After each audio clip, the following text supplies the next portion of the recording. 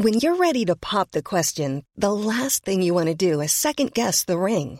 At BlueNile.com, you can design a one-of-a-kind ring with the ease and convenience of shopping online. Choose your diamond and setting. When you find the one, you'll get it delivered right to your door. Go to BlueNile.com and use promo code LISTEN to get $50 off your purchase of $500 or more. That's code LISTEN at BlueNile.com for $50 off your purchase. BlueNile.com, code LISTEN. Hey, it's Ryan Reynolds, and I'm here with Keith, co-star of my upcoming film, If, only in theaters May 17th. Do you want to tell people the big news? All right, I'll do it. Sign up now and you'll get unlimited for $15 a month and 6 months of Paramount Plus Essential Plan on us. MintMobile.com/switch. Upfront payment of $45 equivalent to $15 per month. Unlimited over 40 gigabytes per month. Face lower speeds. Videos at 480p. Active Mint customers by 531.24 get 6 months of Paramount Plus Essential Plan. Auto renews after 6 months. Offer ends May 31st, 2024. Separate Paramount Plus registration required. Terms and conditions apply if rated PG. The Opinion Line with PJ Coogan on Corks 96 FM. Monday morning, the last day of August 2020. Tomorrow is the start of autumn. I will hear no arguments to the contrary. We have not been through a month of autumn. It starts tomorrow. 1850 715 996. Text to WhatsApp 083 396 96 96. Your email is opinion at 96fm.ie. A very, very busy morning ahead.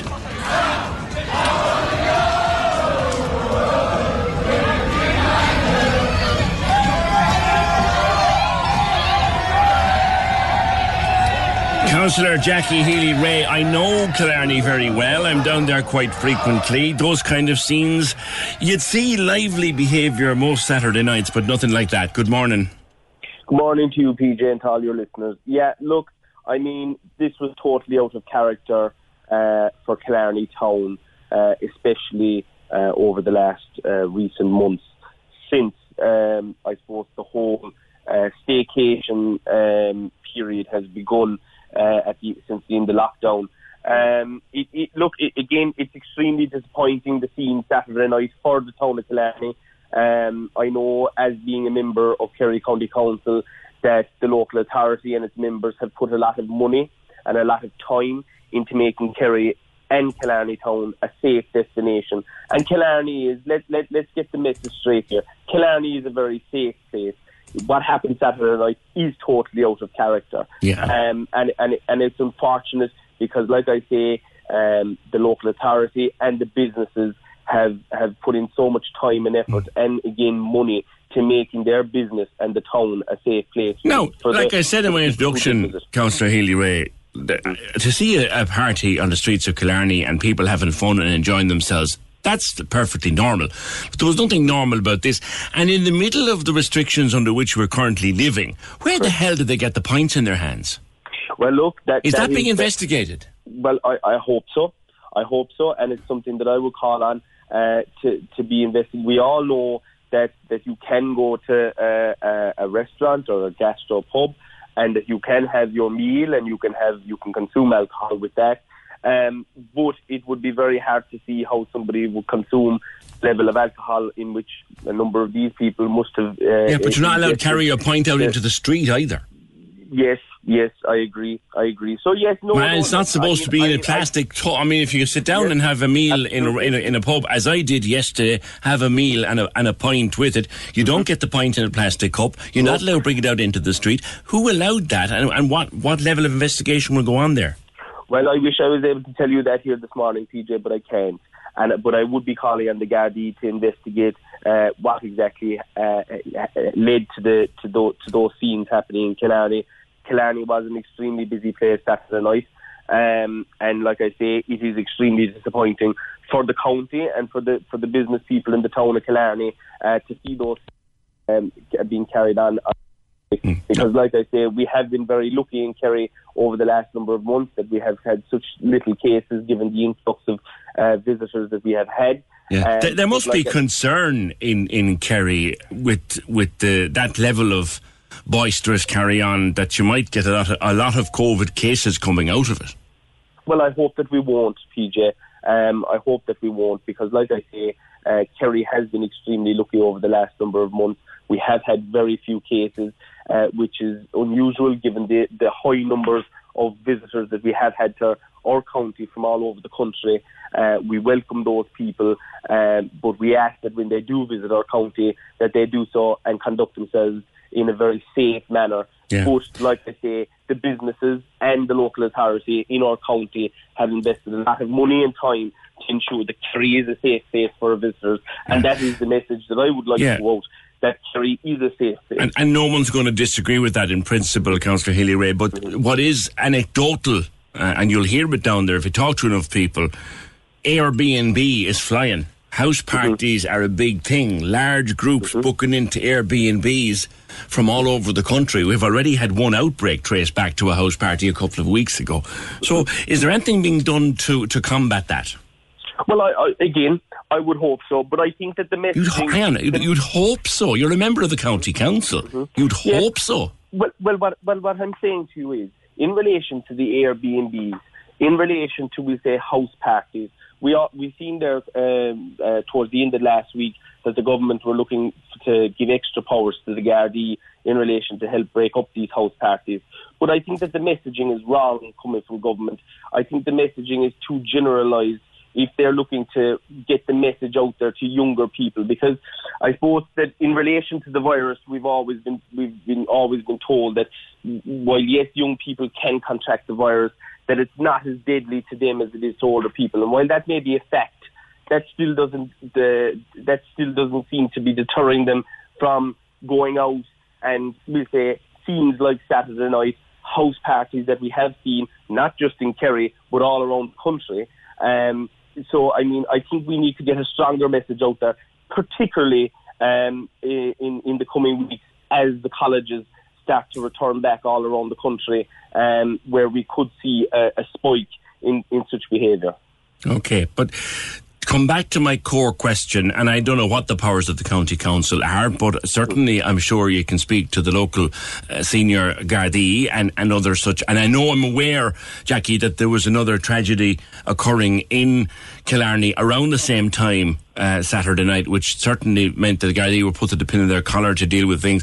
But certainly it's worth investigating. Where did those young people get fistfuls of plastic pints? Where?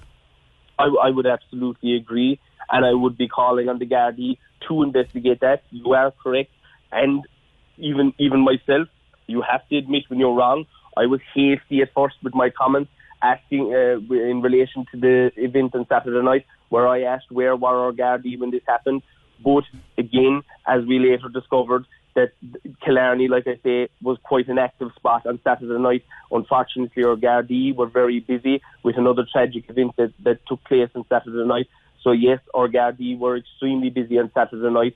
But I would be calling that a follow-up investigation would take place as to how exactly this event occurred. All right. We'll leave it there, Councillor. Thanks very much. Councillor Jackie Healy-Rae, independent councillor for Kerry, Castle Island electoral area. But it's a small council. So, and he's a Healy-Rae. So when you associate one and the two. Thanks, Jackie. 1850 715 996. I don't know if you were in Killarney at the weekend and saw any of that. There was desperate tragedy only about 2 miles away, out the Muckross Road, down by the Den Eagles. There was a young man died. We also had a tragedy here in the city over the weekend. I'm going to get to the two of those with our senior news reporter, Fiona Corcoran, shortly. And also we had damn nearly a very, very disastrous fire yesterday afternoon. I want to catch up on that as well. The Opinion Line on Corks 96 FM. With the indoor self-service laundrette, now at the Junction, Vickers Road. Open every day to save you time and money. Selfservicelaundry.ie. Corks 96 FM is now streaming even more music choice. More music choice. Check out the Hit Mix online for fresh new music. Keep on dancing like you ain't got a choice. And stream the all-new Fit Mix for your workout. Listen on your phone and smart speaker. Turn up the volume. Or go to 96fm.ie. This is Corks Gold IMRO award-winning talk show. The Opinion Line with PJ Coogan. Text or WhatsApp now. 083 396 96 96. On Corks 96 FM. As I said, a busy weekend for news around Cork and, of course, Kerry. We had a Cork lad found dead, unfortunately, or died following an incident on the outskirts of Killarney. We had a young lad whose body was found in the Wilton area. And we also had a very bad fire, or potentially desperate fire, disastrous fire at Cork Builders Providers yesterday. Fiona Corcoran, our senior news reporters across them all. Busy weekend, Fiona. Let's talk first about the young lad in the Wilton area. Good morning. Good morning, PJ. Yes, this was a young man, 28-year-old man called Colm Casey, and he was originally from Keele outside Macroom.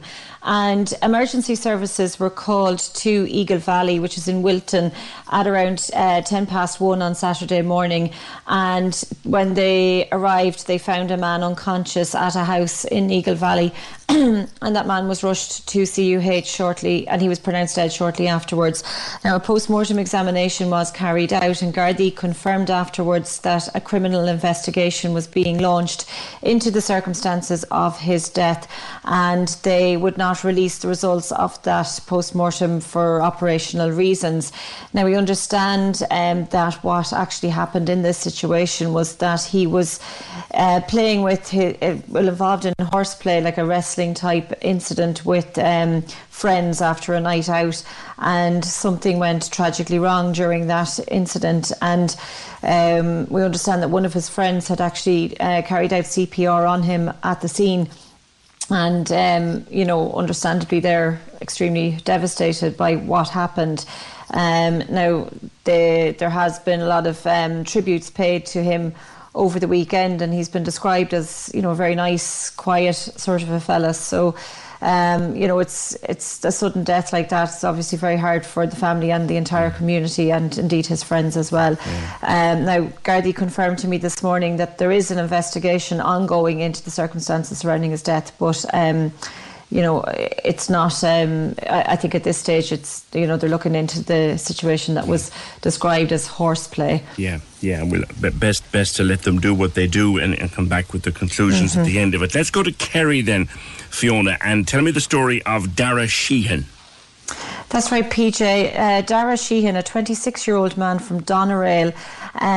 Emergency services were called to just outside the Glen Eagle Hotel on the Muckross Road in Killarney at 11:40pm on Saturday night, and there was a man unconscious outside the hotel. Now, he was rushed to University Hospital Kerry, but he was pronounced dead, and a post-mortem examination again is being carried out, and Gardaí are awaiting the results of that post-mortem to determine the course of their investigation. But they did issue a release over the weekend to say that they were investigating an unexplained death. So they're very anxious to examine all of the events leading up to the discovery of Dara Sheehan outside the Glen Eagle Hotel, where it's understood he had been staying for the night. And they're interested in speaking to people who may have information, or anybody who would have been on the Muckross Road at on Saturday night between the hours of 11pm and 11:45pm, and that includes any people who were walking along the road, or anybody who may have been driving and has dash cam footage. Anything like that would be very important to this investigation, and if they have any information like that, they're asked to contact Killarney Garda Station, or indeed the Garda confidential line. Okay. Finally, Fiona, yesterday afternoon we received some very distressing video footage, worrying video footage from Cork Builders Providers. Now, thankfully it was brought under control. I think a devastating fire was avoided there. Yeah, a lot of people had sent in videos and photographs and posted videos and photographs on social media of black smoke billowing out from the Toker direction from around the Kinsale Road, and it became apparent that there was a fire at Cork Builders Providers. Now, it was at a hire workshop which is in the yard at the back of the premises, and 6 units of Cork City Fire Brigade were called to the scene, and they tweeted themselves to say that they had swiftly brought that fire under control. Personnel on the ground and personnel using an aerial ladder platform battled this blaze and brought it under control. And Cork Builders Providers themselves posted on social media last night to say that they are open for business today. They opened their doors at 7 o'clock this morning. And they thanked the fire brigade for their services, and they said that it was because of their swift response and professionalism, they were able to bring this fire under control and avoid a more devastating situation than what actually happened yesterday. Yeah, quick work, quick and And I spoke to Gardaí this morning as well about that incident, because they would have been called to that fire yesterday, and they said that there's no foul play suspected in this incident. Okay, that's good to know. Thank you very much, Fiona Corcoran, for all that. Our senior news reporter, Fiona Corcoran, there. Yeah, I was very distressed when I saw that Cork Builders Providers fire yesterday afternoon for a number of reasons. One, because I've great time for Dan Toomey and all of his staff there. It's a great, great place. If you want anything, it's a fabulous place to go, and you'd hate to think that anything would happen to it. It's been there since forever. The other thing is that it was a year on to the weekend when we were listening to conversations like this. Finished paying for my shopping about 3 minutes to 7, left Tesco's and heard kind of like a bang. I thought it sounded like firecrackers, and then I saw that the escalators were turning off and people were coming down the escalators, so you couldn't go up to your car park, and then people were there was no panic, people were very calmly kind of unaware of what's going on and were kind of walking out the exit, and then standing outside the Tesco entrance you could see flumes of black cloud billowing out of the building. So what did you think when you saw that? I just thought of fire. People around me had kind of said that there was a car on fire on the first floor. Did you have a car in there? Unfortunately, our car there, and we came from the restaurant and collected our car and been able to collect. Yeah. Was your car on the first floor? First floor, yeah. Was it a new car by any chance? This was a new car.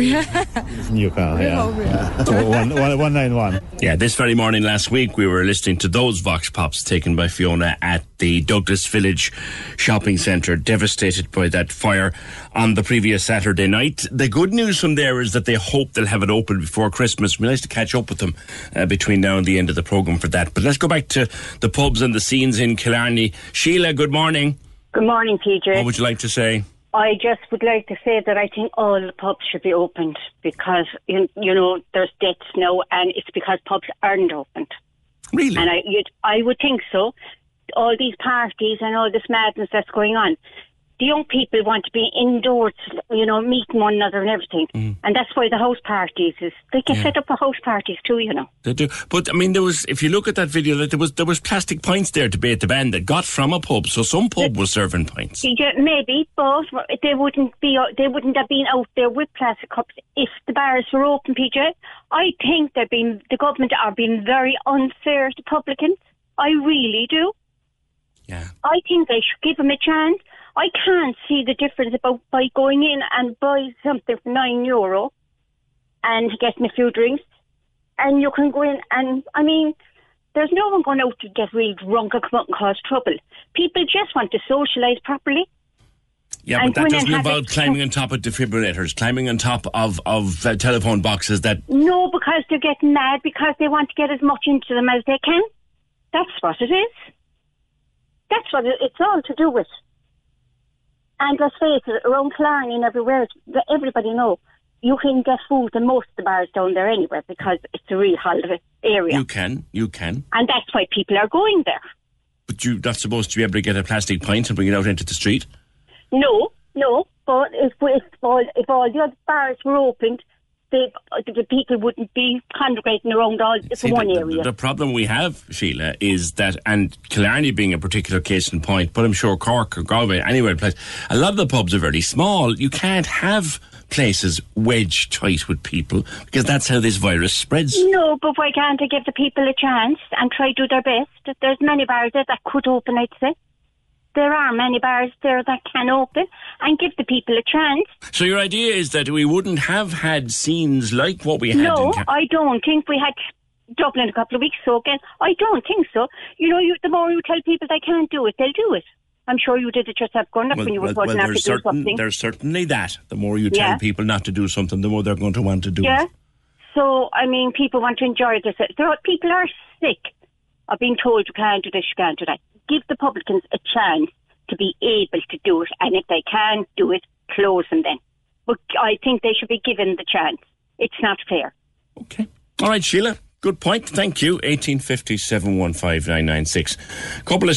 Aaron says a couple of minutes of stupidity shouldn't be a reason to keep the pubs closed. Also, I'm sure the guards arrived after this and did their job. They did, Aaron. And to be fair, and very fair, the guards were obviously dealing with the serious issue out the road at the Glen Eagles. And that was a very serious issue, and that involved a lot of resources. That unfortunate young man, Dara Sheehan, that alarm was being dealt with at around the time that this was happening. But there's another piece of video that I happened to see where a Garda car actually arrives into the middle of all this and broke it up. Jared says blaming Airbnb is such BS. There's no, the only thing I'm saying is anecdotally, Jared, people in Killarney will tell you there's a lot of Airbnb activity down there. And a lot of people booking in for house parties in Airbnb. Evan, don't bother blocking his face on our Twitter. Well, he's there for all to see in the video. Should have his face shown. I'm presuming you're talking about the guy up on top of the telephone box with the defibrillator in it. Well, unfortunately, my dear friend Evan, you have to. Because the way data protection has gone now, it's easier for us to show the video with his face blocked because of data protection. Finn says, so the Gardaí have powers to come into a house to break up a group of 6 or more. Well, they don't, Finn, but yeah. But they can close down a bar or restaurant if guidelines aren't followed. Where were they Saturday night? They came on the scene a few minutes later. They were out the road dealing with that situation at the Glen Eagles. There was a party on Kenmare Pier as well, says Kate, until 5 o'clock in the morning. No let up at all. PJ, forget the restrictions. The people of the Loch and the College Road area had this all summer long. Beer gardens, pubs and clubs in every terraced house. All the people of Cork were left down. The young people need places to gather in large numbers. Every recommendation was and is being broken.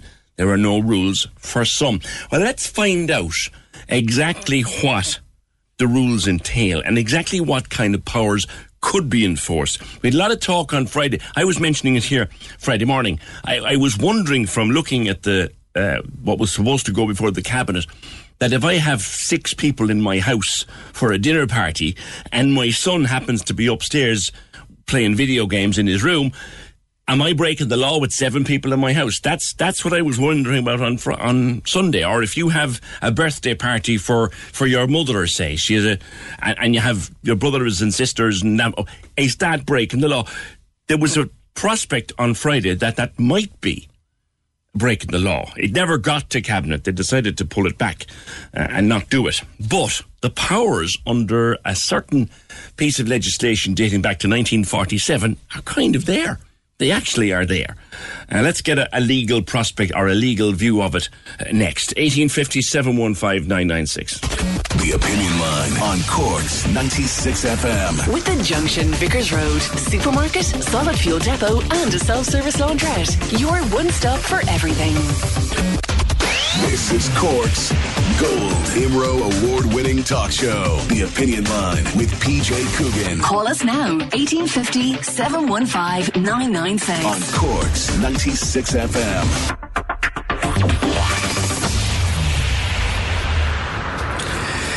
So on Friday, I was asking the question here during the Opinion Line because it was coming out of the political news in the morning, was the Cabinet was going to bring in a raft of restrictions that would literally prevent me or you from having more than 6 people in our house and would give the guards the power to break up that gathering. And I was asking the question, is it now going to be a crime to have a small dinner party in my house? And it was, I think as a citizen, I was quite concerned about that. Then in the afternoon, Cabinet did discuss it, but it didn't go down too well across the Cabinet table. Some people felt that Stephen Donnelly was overstretching things, the Health Minister. So it was decided to make that holding a gathering of more than 6 people is a civil offence. Now, I looked at that and I said, what in the name of God is a civil offence? I've never heard of it. In all my time covering the crime beat as a journalist, I've never heard of a civil offence. Tony McGillicuddy is a barrister at law. Tony, what's a civil offence? Good morning. Good morning. Just to help your listeners, I suppose, to answer that question directly, there is no such thing as a civil offence. So I think that was a slip by the Taoiseach. He was giving a press conference after the Cabinet meeting and he used that phrase But I think as any practicing lawyer who I've seen comment on it, and my own view would be that it's a complete contradiction in terms, because if we just go back to basics for your listeners, if there is a piece of legislation or a law that is there in force today, there are two avenues in which that law might be enforced. One is on the civil side, where if somebody feels that there has been a wrong done, that they can sue, or a government department can bring an action in the courts to enforce it, to make a person do something. So that's on the civil side. Yeah. Or the other way you enforce a piece of legislation is you say, if you breach this piece of legislation, that is a criminal offence. Yeah. And then you say, if somebody is prosecuted, they could be receive a fine or a term of imprisonment. Yeah. And the legislation has to make it clear which pathway the legislation is going down. So you either make it clear that you have the civil route where somebody can bring an action for damages, or you can seek an order from the courts to enforce it, or else you say in the legislation, if you breach this is a criminal offence. And the legislation will have to make it clear that it's one or the other. But you can have a situation where a piece of legislation can be enforced on the civil side and the criminal side. You can make it a criminal offence, and you can allow a state body to enforce it in a civil action. But you have to make it clear that you're doing one or the other, or you're doing both. One, without getting too technical on it, I guess, was it ever a runner, Tony, that a guard could be empowered to knock on my front door when I'm having my mother and my family over for dinner, and there's 8 of us there? Was ever that going to be empowered? Could you ever enforce that? Well, I think there's a number of points you could say about it. I mean, there's an argument in principle about whether it is appropriate to give that kind of a power to Gardaí for public health purposes. That there's an argument that it's just disproportionate to do that, because Gardaí do have powers to come into a person's house. I mean, if the Gardaí suspected wanted to arrest you for murder or for a robbery offence or a serious assault, if they knew that you were at your house this evening hosting a dinner party, they could kick down the door without a warrant and arrest you for that. There is a power under the Criminal Law Act to do that. So they do have a power to enter a person's house to arrest them for what's known as an arrestable offence, something that carries a penalty of 5 years imprisonment or more. They can also enter your house if they want to search for evidence, if they've obtained a search warrant.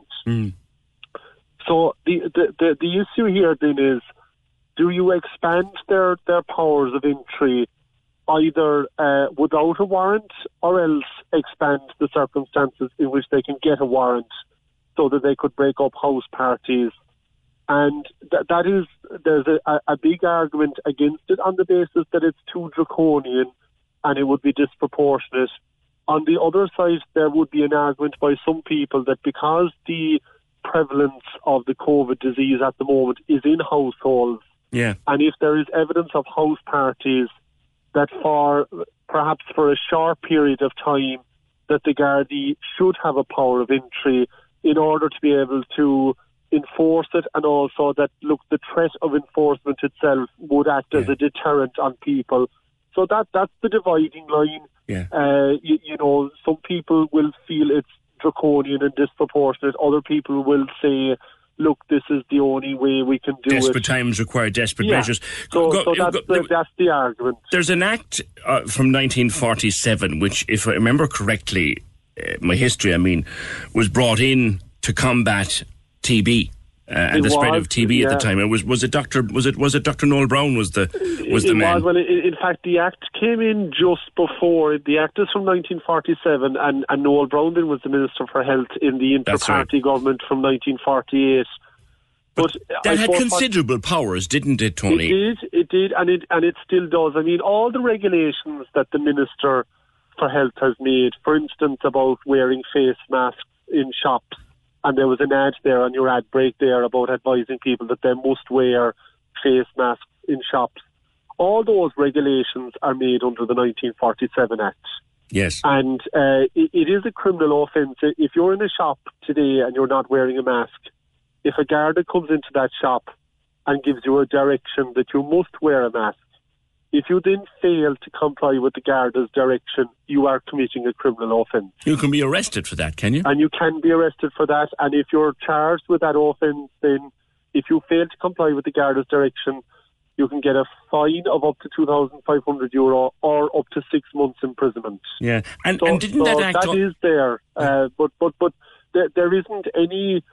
There is nothing at the moment, either in the Act or in the regulations, which imposes any obligations about a person in their own home.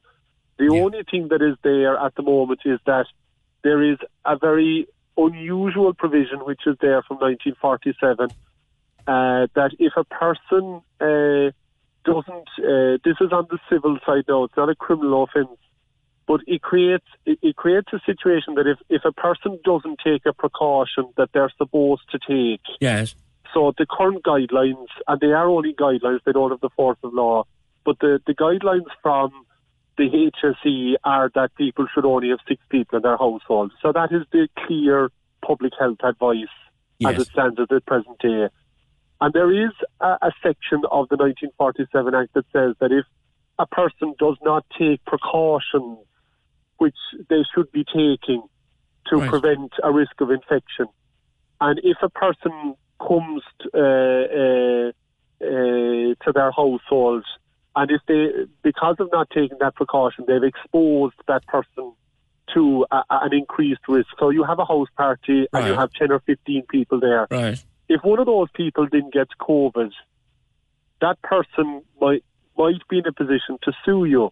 Oh. And it will be presumed that they got COVID at your household because you didn't take the precaution that you should have taken. Oh. And it would be up to the householder then to show that the person didn't get COVID at their house party. Oh. Now, what that section of the Act, and there are a lot of other legal hurdles that one of your invitees would have if they wanted to sue you. But the only point I'm making is that the section of the Act does create a risk for householders. That if they host a house party and it's in breach of the guidelines that are there, if somebody at that house party subsequently gets COVID, that person may have a cause of action against the householder. And I think if people were aware of that, it might mean that more people would be reticent about hosting those house parties, because it's an unusual statutory provision. It reverses the normal burden of proof. Normally, if there was a car crash today on Merchants Quay, if I crashed into your car and you sued me for injuries, it's up to you to prove that what I did is wrong. You know, that I broke a red light or that I crossed the white line. But this section of the Act, it reverses part of that.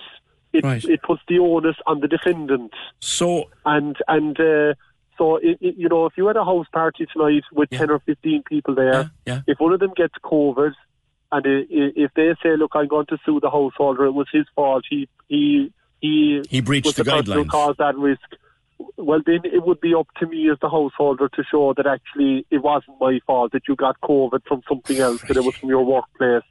And no, look, with contact tracing and so forth, that might be possible.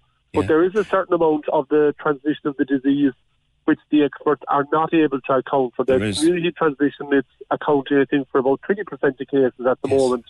So the householder is taking a risk because they could have a civil liability in damages to anyone that they invite into their That's household. interesting. Tony, you know the word, we're hearing an awful lot of use of the word guideline, and an awful lot of people saying, well, it's a guideline and it's not a law. Could you maybe spend a minute or two? For example, the guidelines on pubs opening and this, that and the other. When is a guideline a law? Well, look, we start off from the basics. The Oireachtas passes laws. They pass acts of the Oireachtas.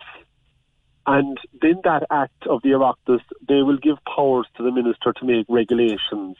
And those regulations also have the force of law.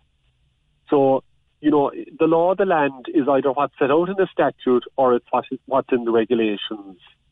And if something is a guideline that's set out by the HSE, it's just that. It doesn't have the force of law unless it has been put into a regulation.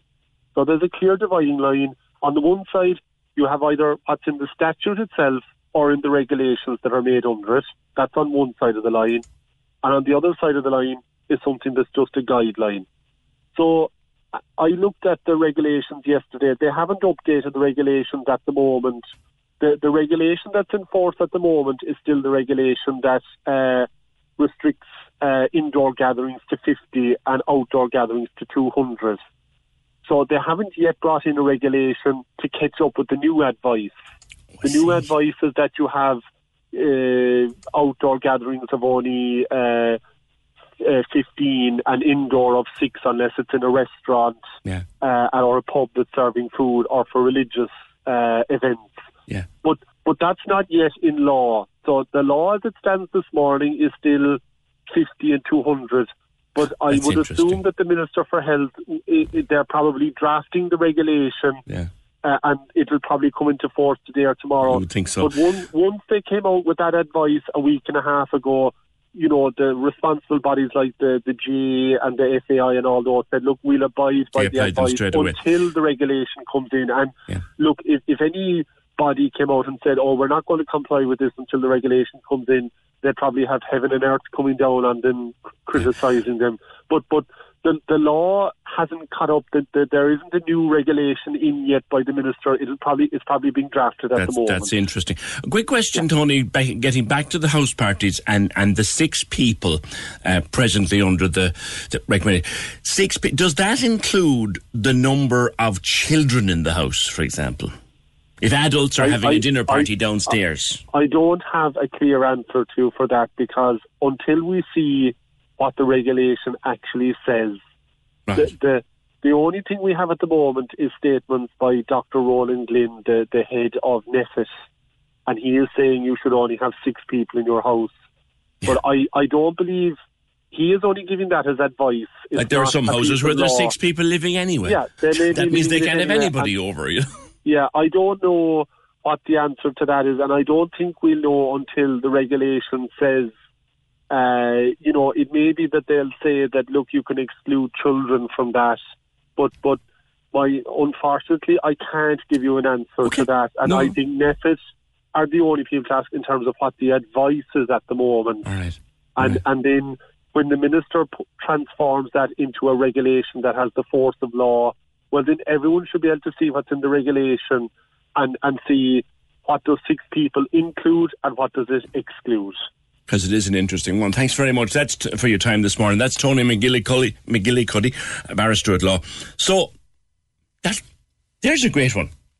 Going back to 1947. So, if I have a house party and I don't bother with the regulations or the rules, and you come to my house party, and you subsequently test positive for COVID, and I wasn't keeping with the regulations, you may have a case to sue me.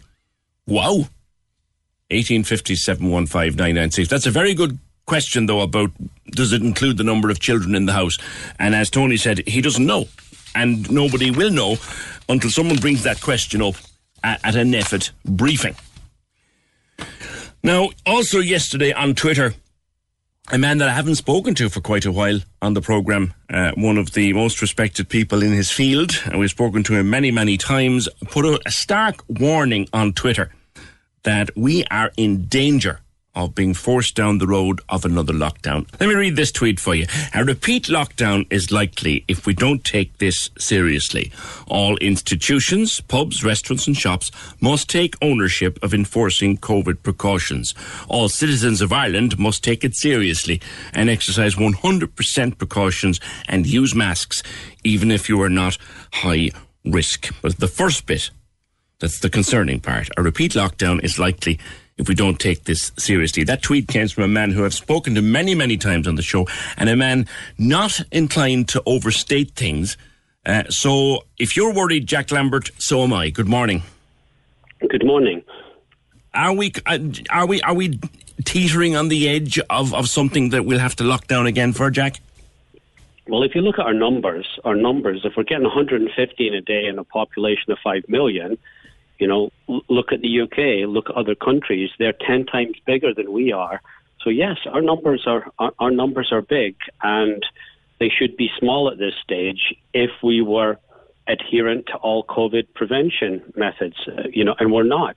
I was listening to CNN this morning. You've got Deborah Birx, Colonel Deborah Birx, who's probably one of the best scientists in America, saying we don't have a vaccine. She's wearing a mask. She says we can control this epidemic if we use a mask 100%. These are important messages. We knew about them months ago. We haven't enforced them to 2 weeks ago. We need to kind of not wait for months and months and let the cat get out of the bag. We need to keep the cat in the bag, keep the virus under control. And masks are a critical part of that. And everybody has a responsibility for enforcing it. You mentioned the daily numbers are growing, and they are, even though yesterday was quite low, but there's often a lag on a Sunday. We've had typically 90, 100, maybe 100 and more per day now. But the numbers in hospital, Jack, are still very, very small. And that's the counter-argument that people are making. Sure, very few people now are getting seriously ill. Well, see, this is kind of misinformation. This is too much Dr. Twitter and Dr. Google. Yes, you're right. You're right, the numbers are low in the hospital, but they're on the increase. I had nobody back in the peak in February, March, April. There was 20 people in our ICU. Today, I have one person in the ICU, but it should be 0, because a person in the ICU is the tip of the iceberg. That means there's hundreds of cases in the community. So if there was 20 cases in the ICU back in March and April, that means there were thousands of cases in the community. So it's on the increase again. And if we just keep on letting it increase, it's at risk of increasing to larger numbers. I don't think it's ever going to be as bad as it was back in February, March. But the only way to prevent that is by doing the right thing. Could we end up with everything closed down again?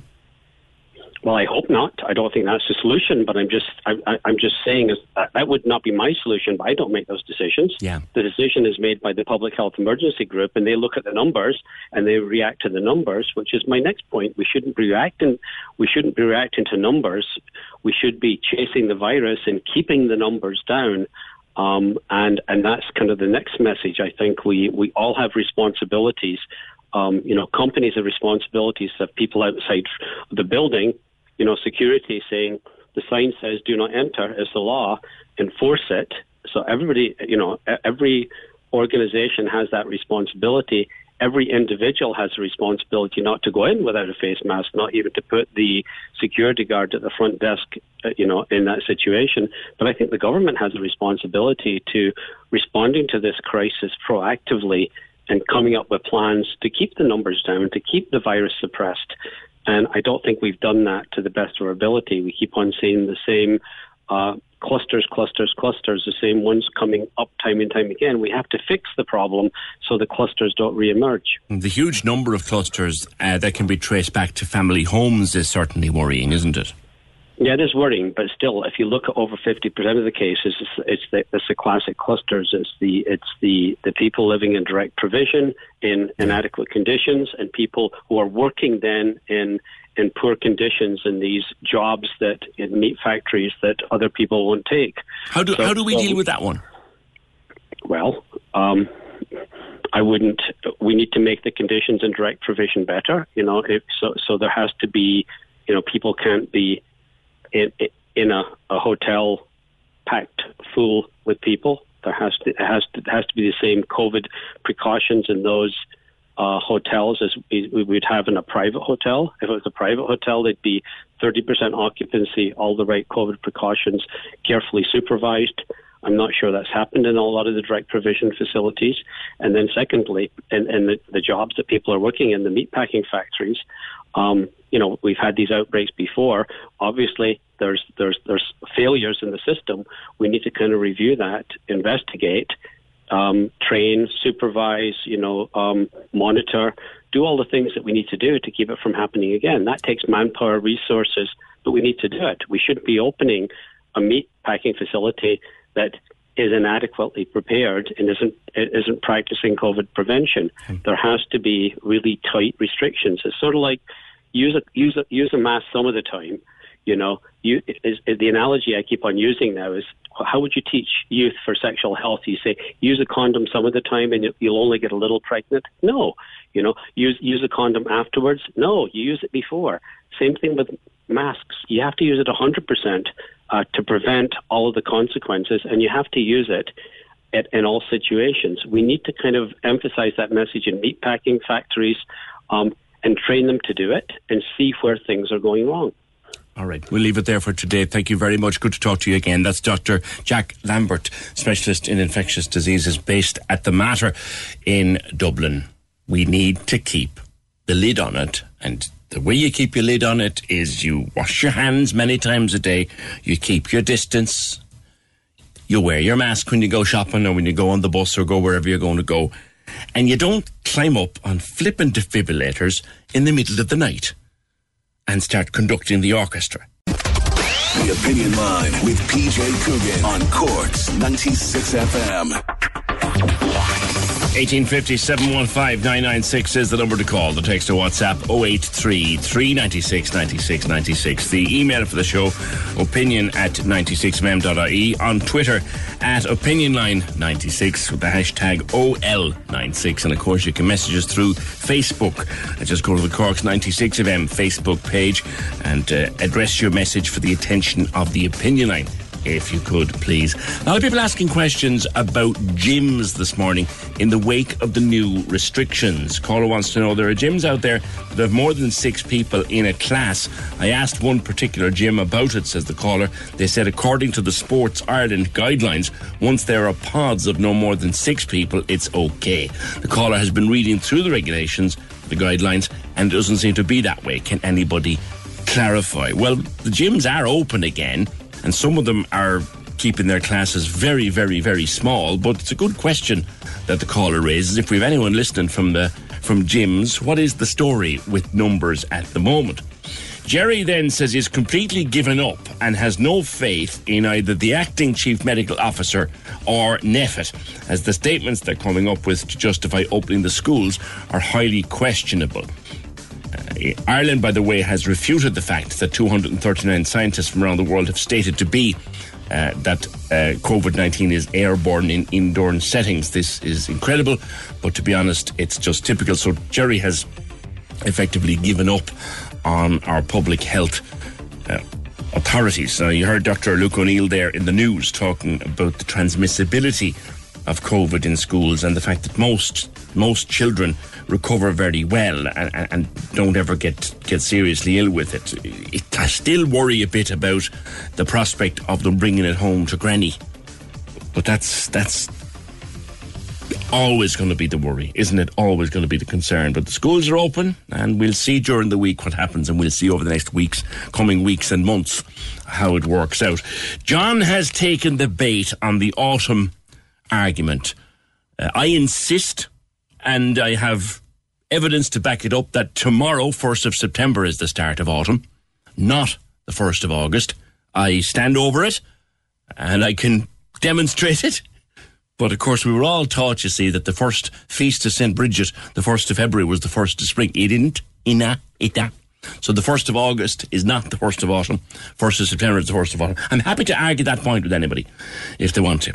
But a year ago this very morning, and I drew attention to it there in the last hour, I played a vox pop that Fiona took this weekend last year down outside the Douglas Village Shopping Centre, where on a Saturday evening a fire broke out in a car on the first floor of the car park, and we know the devastation that ensued, the absolute devastation that ensued, and still it's a building site, and still the hope is we'll get it open again by the end of the year. Remind you of another conversation we had that morning with Victor Shine from Cork City Fire Brigade.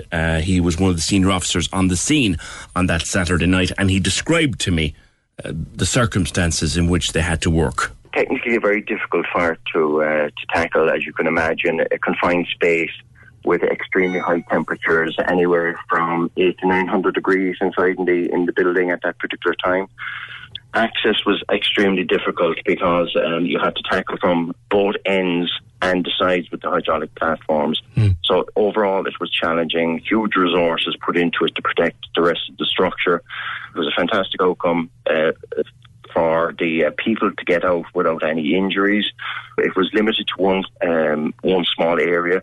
Unfortunately, there's substantial structural damage to the building, and engineers are reviewing at the moment. Now, those temperatures he mentioned, 800, 900 degrees, if you consider that you roast a chicken at 180 degrees, that'll give you some idea of the temperatures involved. And subsequently, it emerged that the damage to the shopping centre was really, really massive. The car park had to be pulled down, and the operation to reinstate the place is ongoing. And I thought it might be appropriate to check in with Bartosz Mizala, who's the general manager of the shopping centre. Bartosz, good morning.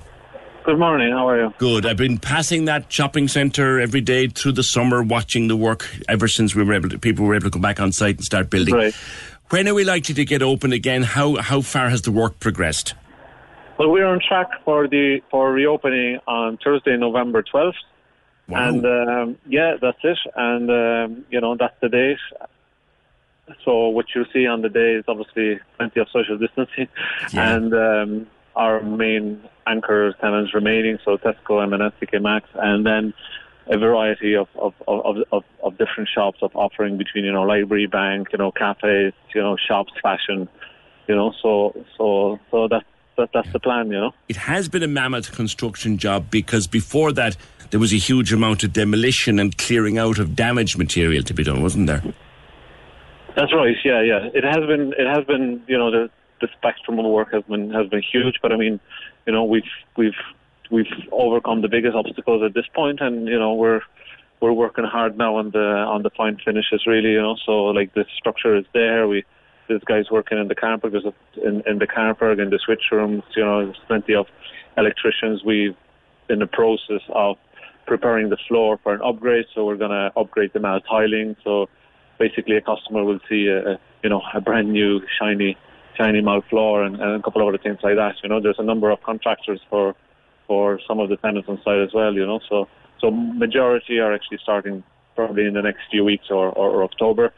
Early October, that's when we're going to get power reinstated to the site. So there'll be a ton of work really kind of taken then again, and the things will be speeding up in terms of the fit-outs. Massive job of work being done, and of course COVID-19 interfered and you had to shut down for weeks on end. Yes, there was a fear, I guess, Bart, that you wouldn't get open for Christmas. Yes, there was, because obviously we didn't know what was going to happen, but we were absolutely thrilled to, once the program was reviewed, the pandemic has never really kind of, we've been working behind the scenes the whole time, even throughout the lockdown, but remotely, and just on the architectural and kind of all the kind of services and whatever. So whatever we could prepare to be ready when the site actually opens, we kind of did, So then when we were able to be back physically on site, once the program was reviewed, we were actually, just November, so we just got slightly delayed, luckily, and that's it, So I mean, we're on target for the 12th November. Yeah. 12th November, and indeed, you mentioned that the social distancing. We'll all have to mind ourselves, but at least getting open will be just great. Yeah, exactly. We really can't wait to welcome our customers back, and the whole village really kind of everywhere I go, whether it's in Douglas or anywhere else, like I meet someone and people just can't wait for us to be open, and we're really delighted. It's really encouraging, and then kind of moving to when how many of your smaller traders will be able to come back? At the moment, we don't have the full amount yet, because we've engaged with every single tenant that we had on the night of the fire. Now we have lost few of them, unfortunately, as a result of COVID, because some businesses see their retail sections so we have lost few, but at this point I don't have a full spectrum. We're still working some of the tenants to see whether we can help them to actually reopen on the 12th. Okay. Well, the 12th of November, Bartos, is 73 days away, and as a man once said, that's not 73 days. That's 73 days and 73 nights away. So the very best of luck to everybody involved over the next 10 weeks. Excellent. And we look forward to visiting.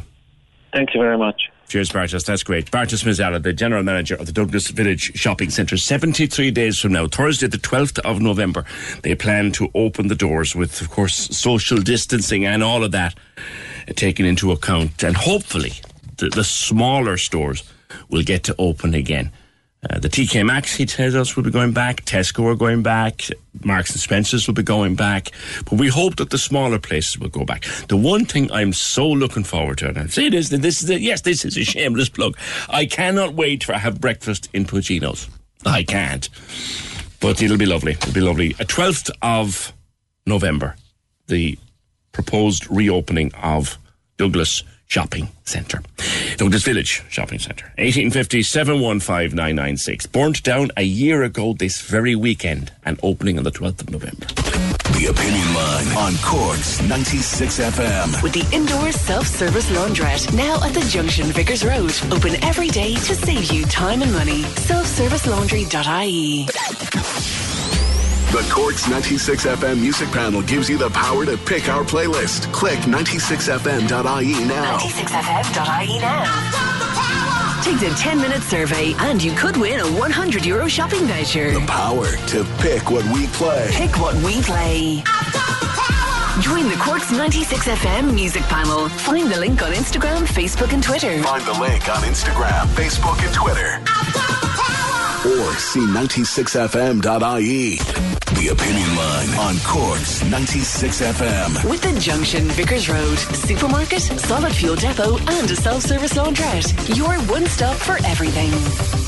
Access all areas on Cork's 96 FM. Your guide to nightlife on Leaside. Hi, it's Michael here with an update on Cork's Entertainment. The multi-Juno award-winning and Grammy-nominated artist Deadmau5 will perform live at the Marquee in 2021. The show will take place on Friday the 18th of June, with tickets for this summer's show valid for the rescheduled date. Access all areas. Cork's FIFA Records are set to release the long-awaited debut from cult Leaside indie rockers Emperor of Ice Cream this coming weekend. The album will be initially available on Bandcamp and will soon also be available on vinyl.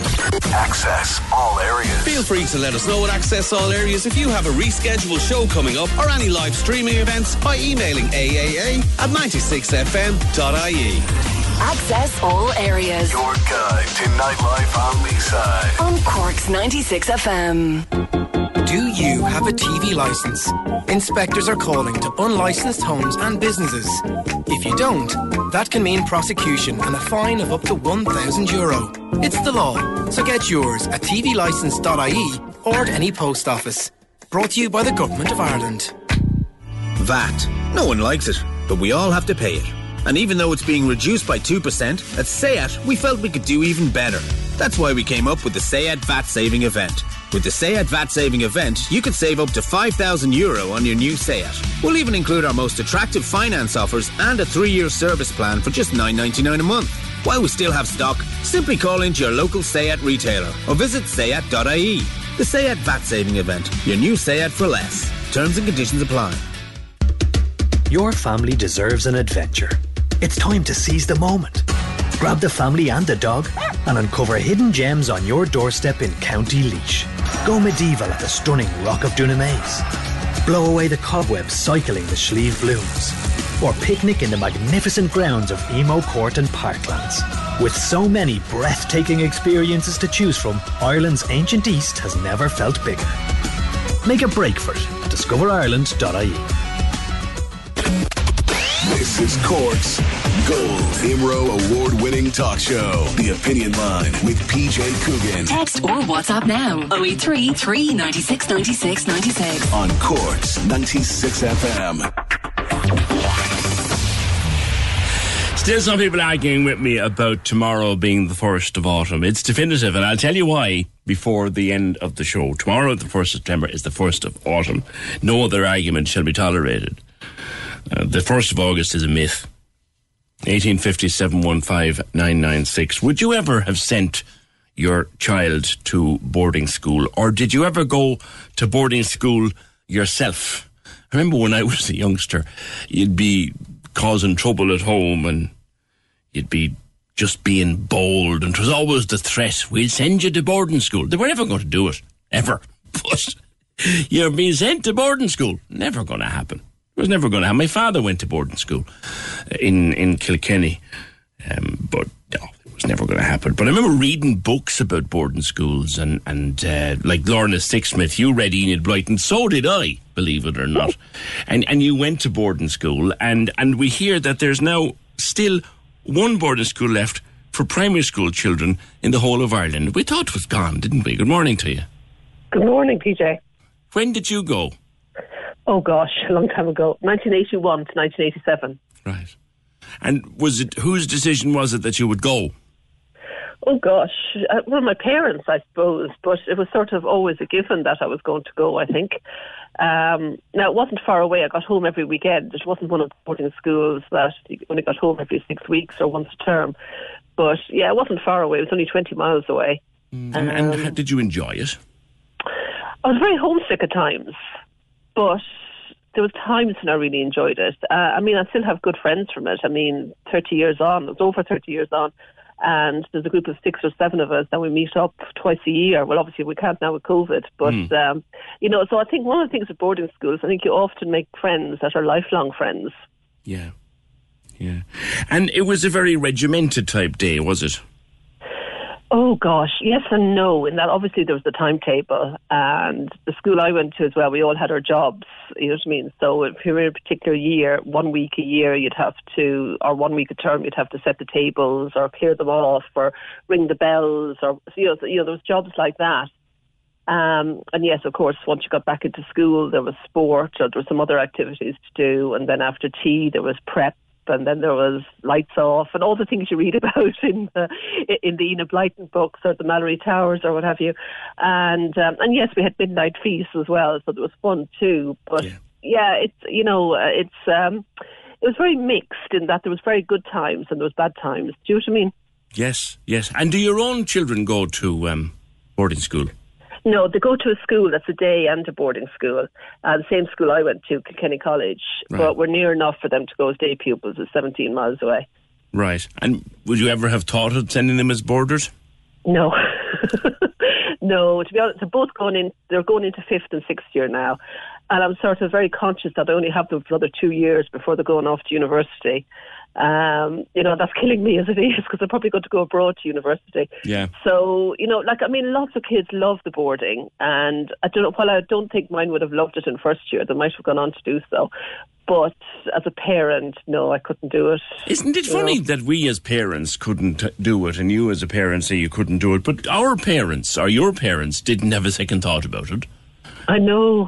But then there's lots of, you know, there's something like 400 kids going to that school as boarders, so there's lots of parents doing it still.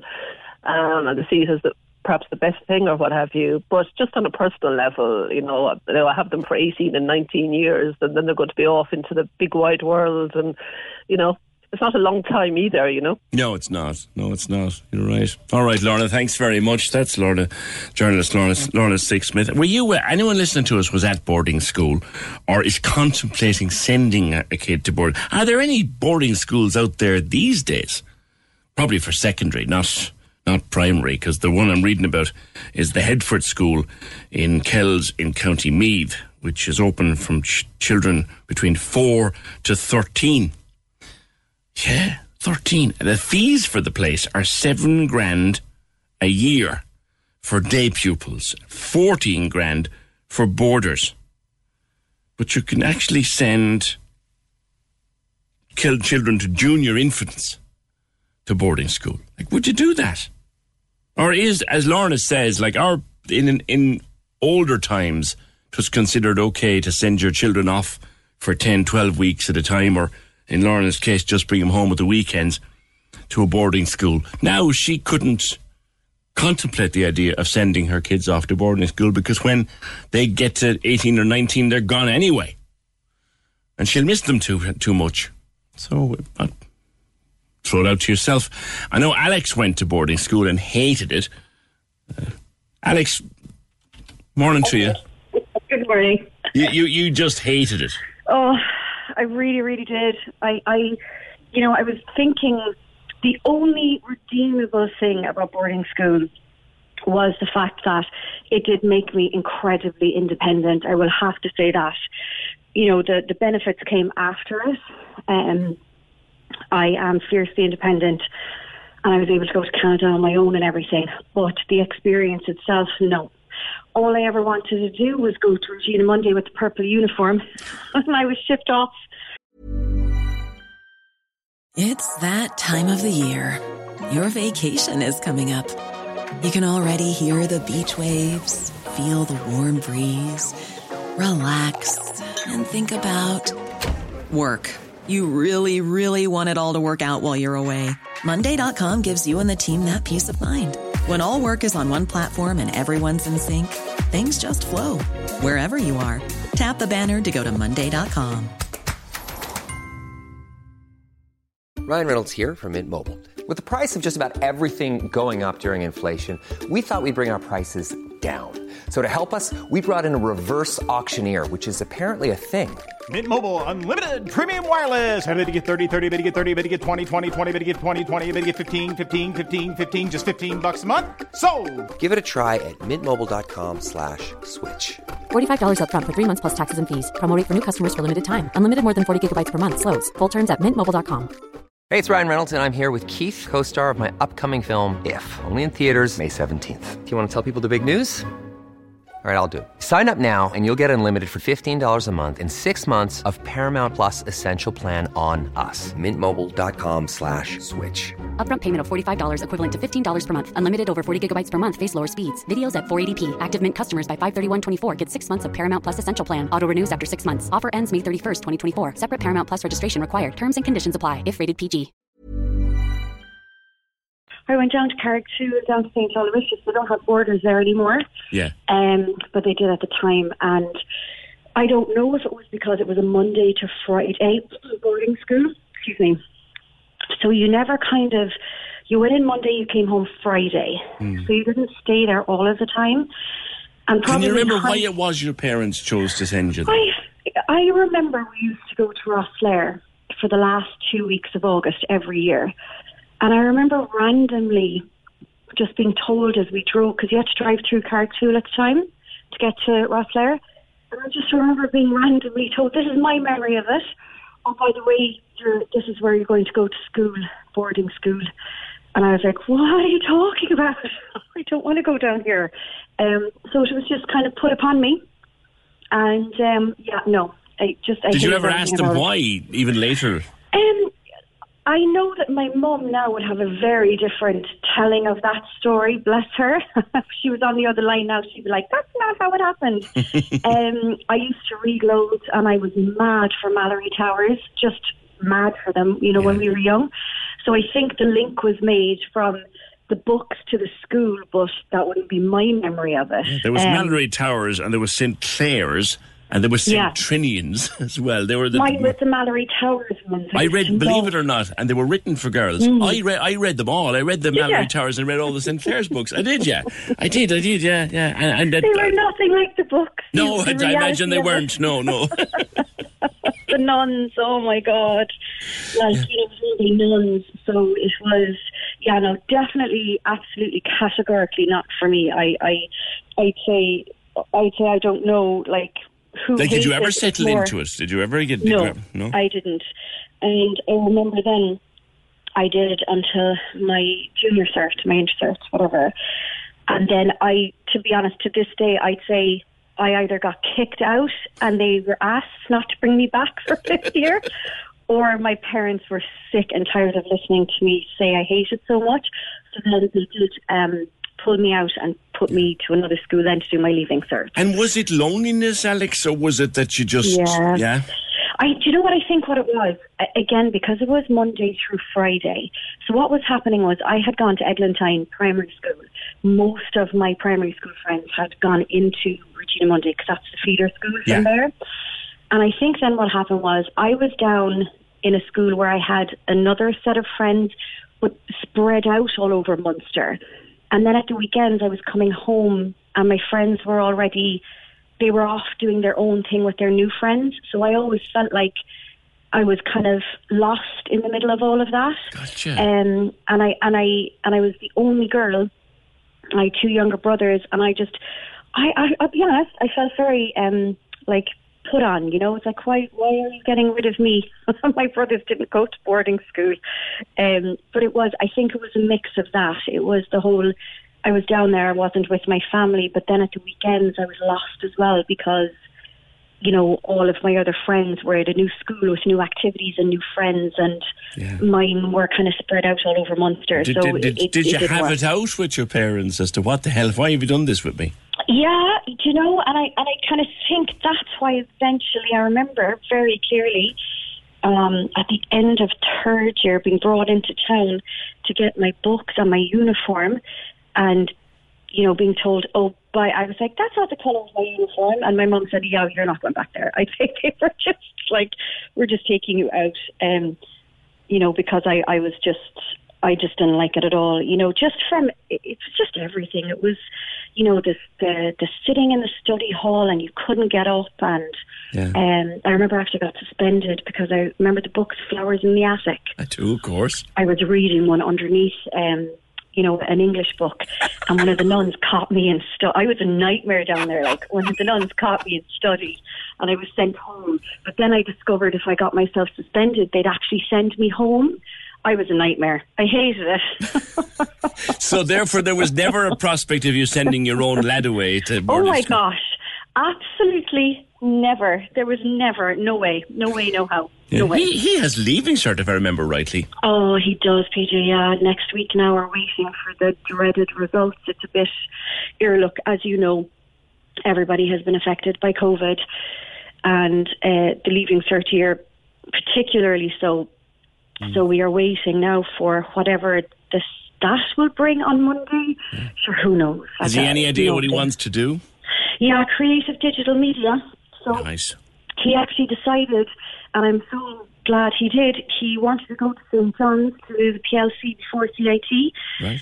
He kind of found that might suit him a little bit better than going straight into college, and now in hindsight was probably the best thing he ever decided. He'll get a great grounding in St. John's in fairness to him. He will really get a great grounding. They're lovely in there, but also I think it's going to be such a good experience in the midst of a pandemic, and then he'll get to hopefully this time next year we'll be in a better position with the virus, and he'll get to then experience, you know, like college, the way it's supposed to be experienced.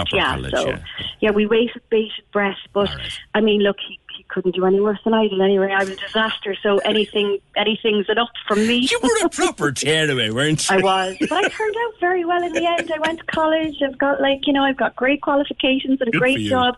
I just took the scenic route. I was a nightmare, yeah, totally. Alex, always a pleasure. It's been a while since we spoke. PJ. Thanks very much. That's Alex. 1850 715 996. Went to boarding school, got herself suspended a couple of times, got yanked out of it. Yeah. 1850 715. I read all those books. I read all those Enid Blyton books. They were great books, and the Centrinians movie, I still watch them today. The Mallory Towers and St. Clair's. Yeah. I was into diversity even then. 1850 715 996. So if I stand in front of a speeding car, would you tell me who you are, or what you like, what's on your mind? If I get it right, our love's that no one knows, and the secret's all that we've got so far. The demons in the dark lie again, play pretends like it never ends. This way no one has to know. Even a half smile would help slow down the time. If I could call you half mine, maybe this is the safest way to go. We're singing hey ya, hey ya, hey ya, hey ya, hey ya, hey ya, hey ya. This is the safest way to go, nobody gets hurt. We're singing hey ya, hey ya, hey ya, hey ya, hey ya, hey ya. You go back to him and then I'll go back to her. So if I stand in front of a speeding car, would you give your little heart, say the word, I'll do it too, just me and you. This way everyone will know, 'cause the secret's all that we've got so far. The demons in the dark lie again, play pretends like it never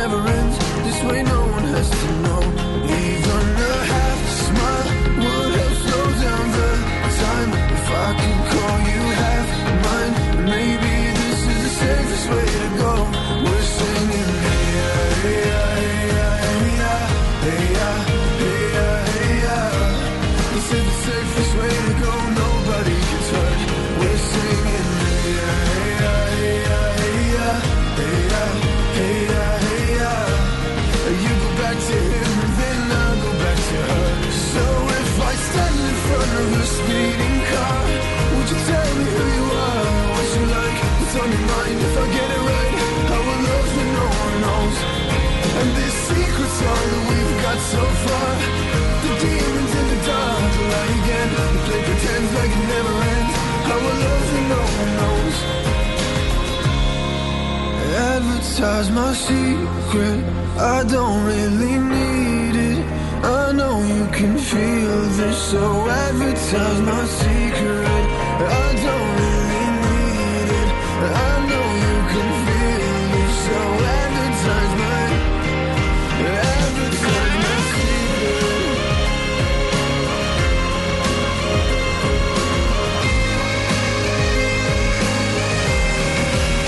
We're singing, hey yeah, hey yeah, hey yeah, hey yeah, hey yeah, hey yeah. This is the safest way to go, nobody gets hurt. We're singing, hey yeah, hey yeah, hey yeah, hey yeah, hey yeah, hey yeah, hey yeah. And you go back to him and then I go back to her.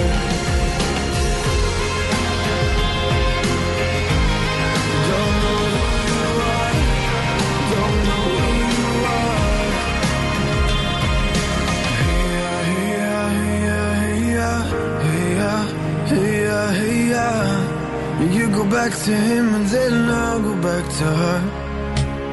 Can you get line one back there, Doc? I just dropped it on my own silly fault. Banana fingers. 1857 15996. That's walking on cars. Speeding cars on Cork's 96 FM. A couple of people, I think, want to give out to me or fight with me or argue with me about the seasons. I will stand over my seasons until they drag me out of here kicking and screaming. Another thing, too, I want you to think about. It just dawned on me. I looked at the date, 31st of August, and we were looking back at last year, and of course that was Douglas Village Shopping Centre, and I was watching, it still is one of my favourite shows, Reeling in the Years. It's got to be one of the best television shows ever produced in Ireland. They were doing 1963, and of course the whole John F. Kennedy thing was in it, and I remember, you know, my parents' generation, that was their moment. Everyone could tell you where they were and what they were doing when they heard the news about John F. Kennedy. And for my generation, it was kind of Elvis as well. I remember hearing when Elvis had died. But I suppose as an adult, the one that always springs to mind is where were you and what were you doing when you heard that Princess Diana had died? Because that was this day in 1996 we learnt that Princess Diana had died. Believe it or not. Yeah, August the 31st. So where were you? And what were you doing? I'll share my memory with you if you share your memory with me. And the people of a certain generation, I mean, if you're a young teenager or young person in the 90s, 1997, thank you, 1987, August 31st, 1997, where were you? What were you doing? Just occurred to me, given the date we're here. 1857 15996. Lisa Marie has done something that I did years ago and that a lot of people are starting to do, and that is, after almost 20 years of raising children, you've got your own room at last, Lisa Marie. Good morning. Good morning, how are you? Great altogether. 20 years of raising children and living the way with the restrictions of that and moving from bed to bed and trying to settle one child and look after another, you finally got your own space. I do. It's actually, I've shared a room. I've been married 33 years, so I've shared a room with someone else for that long, a bit longer, because we lived together first. Yeah. But my kids are different. My kids, they're both adults, but they both have autism. Yeah. So it hasn't stopped.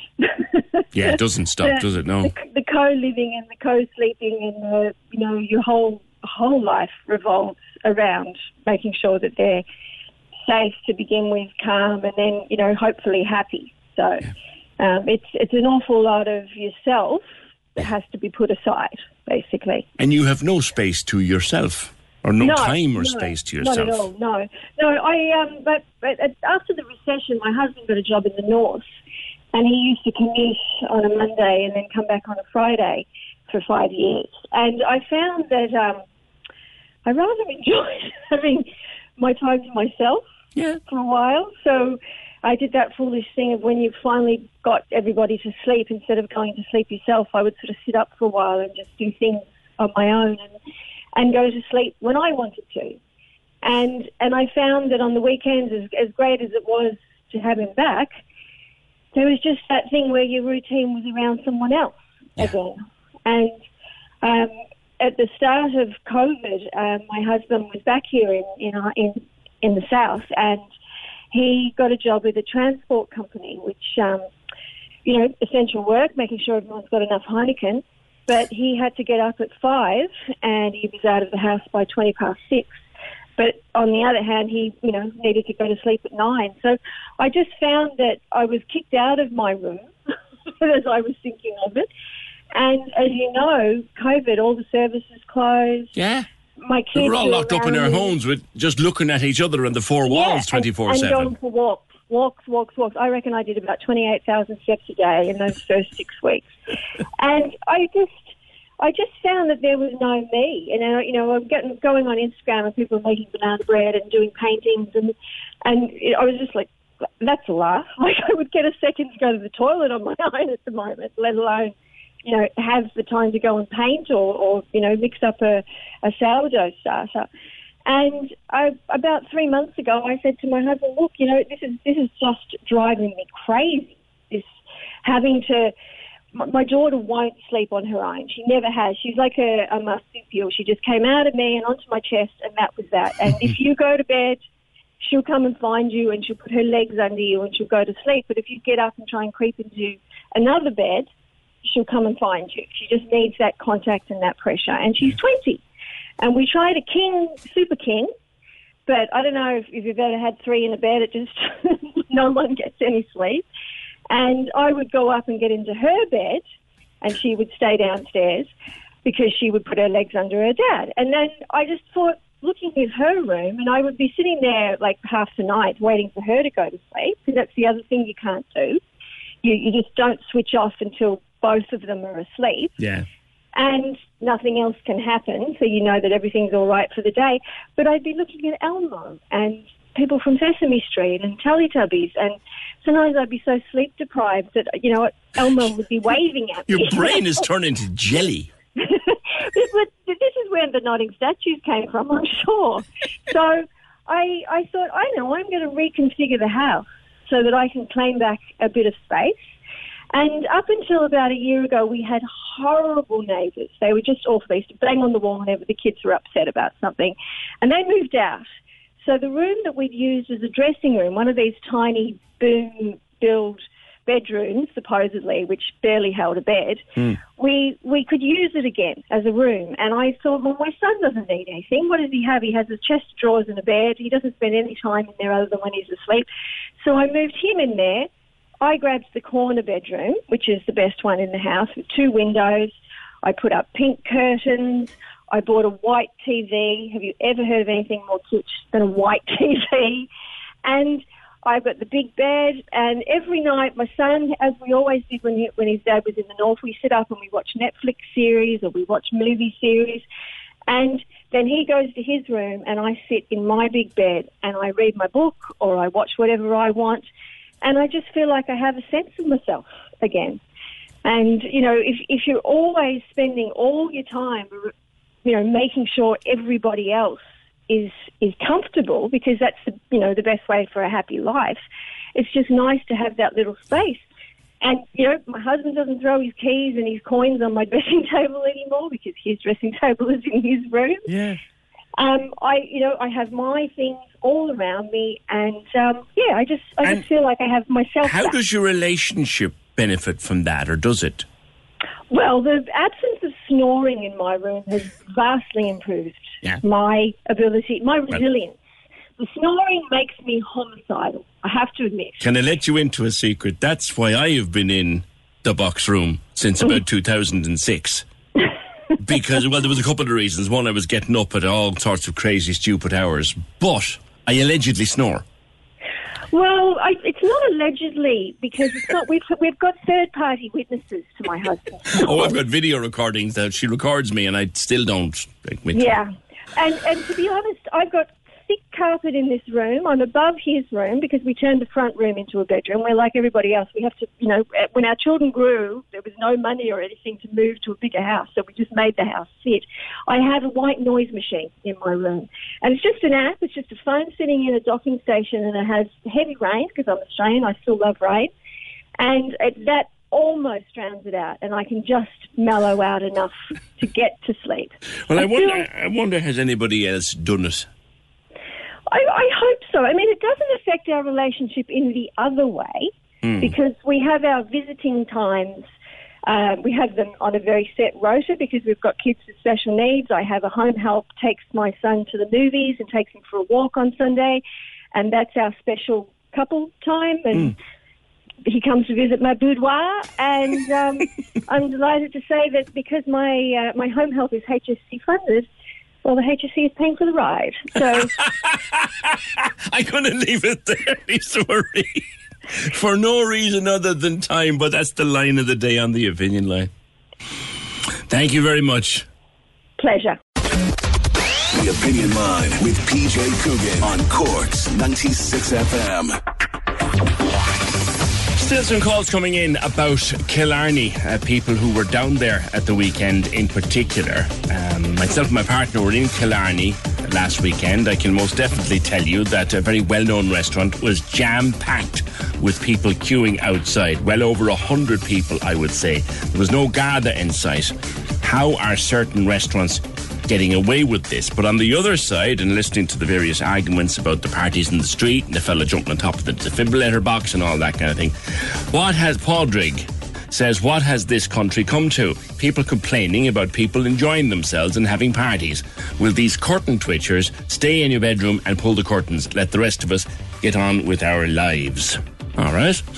1850 715 996. Text or WhatsApp 083 396 96 96. The email is opinion@96fm.ie. The tweet at opinionline96, hashtag OL96. And of course, Facebook, the Cork's 96FM Facebook page. Send us a message and mark it, if you will, please, for the attention of the Opinion Line. Now, I have been saying since the start this morning that tomorrow, the 1st of September, is the 1st of autumn. And John was quick off the button to disagree with me. Hi, John. Good morning, PJ. How are you? Good. You disagree? Yes, totally. Because the 3 months... Can you get a bit closer to your phone, please? Yeah. The 3 months of summer are May, June and July. Who told you that? I was told that by an educated priest. A priest?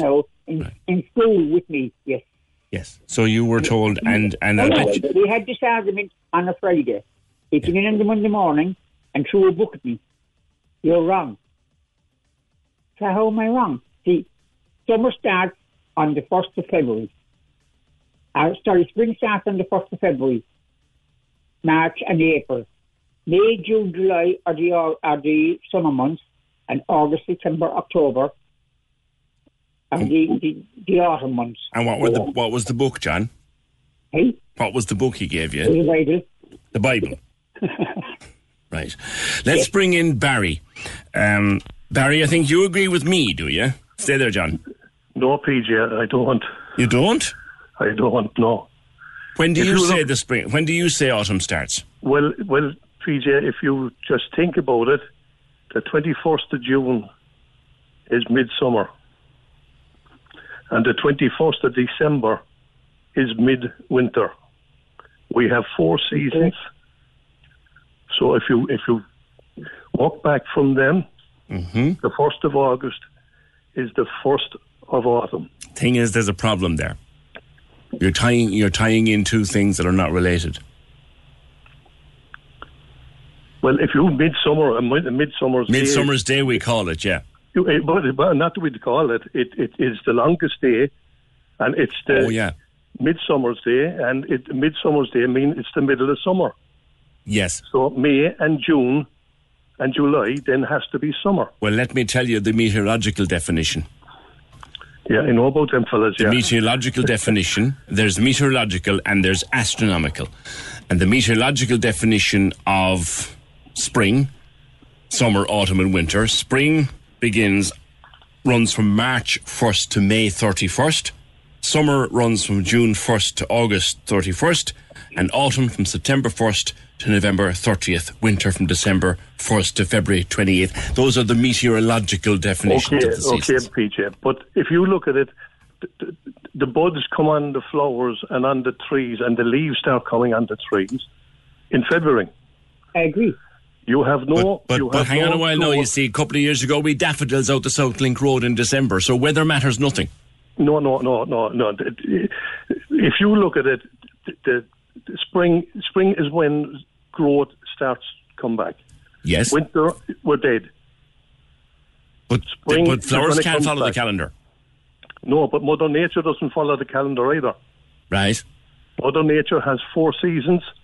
And who told you? Who told you they're the 1st of May to the 1st of? Well, PJ, if you look at it, the 21st of June is the longest day in the year. Yes. Midsummer's Day. Yes. Yeah, and the 21st of December, which is 6 months later, is at mid-winter. So if you take mid-winter, you can't start winter in December if midwinter is the 21st of December. You can if you're comparing astronomical seasons with meteorological seasons. You can't do that. Well, I'm comparing the seasons with nature, Mother Nature. That she created the seasons, and she made them, and she's not going to change them for meteorological or astronomical or anyone else. Nah, I'm going to stick with the 1st of September, lads. Okay. Okay. It's an Irish thing, I think, myself. I think because of the way we were all taught, one of the things, Man 4 and Dera 4, we were all taught that, so we all believe it's the 1st of August. But meteorologically, it's the 1st of September. But if you have 4 seasons, PJ, you can't have the middle of the winter if the start of December starts winter. If you had... So you're basing the seasons on the 2 dates of the 21st of December and the 21st of June? Yeah, but they're the 2 natural dates. They're just equinoxes. Yeah, they're 2 natural They're solstices, dates. yeah. So I know they say it, and the meteorological office, they're talking about September starting autumn, but they're on a different wavelength. And what is their wavelength?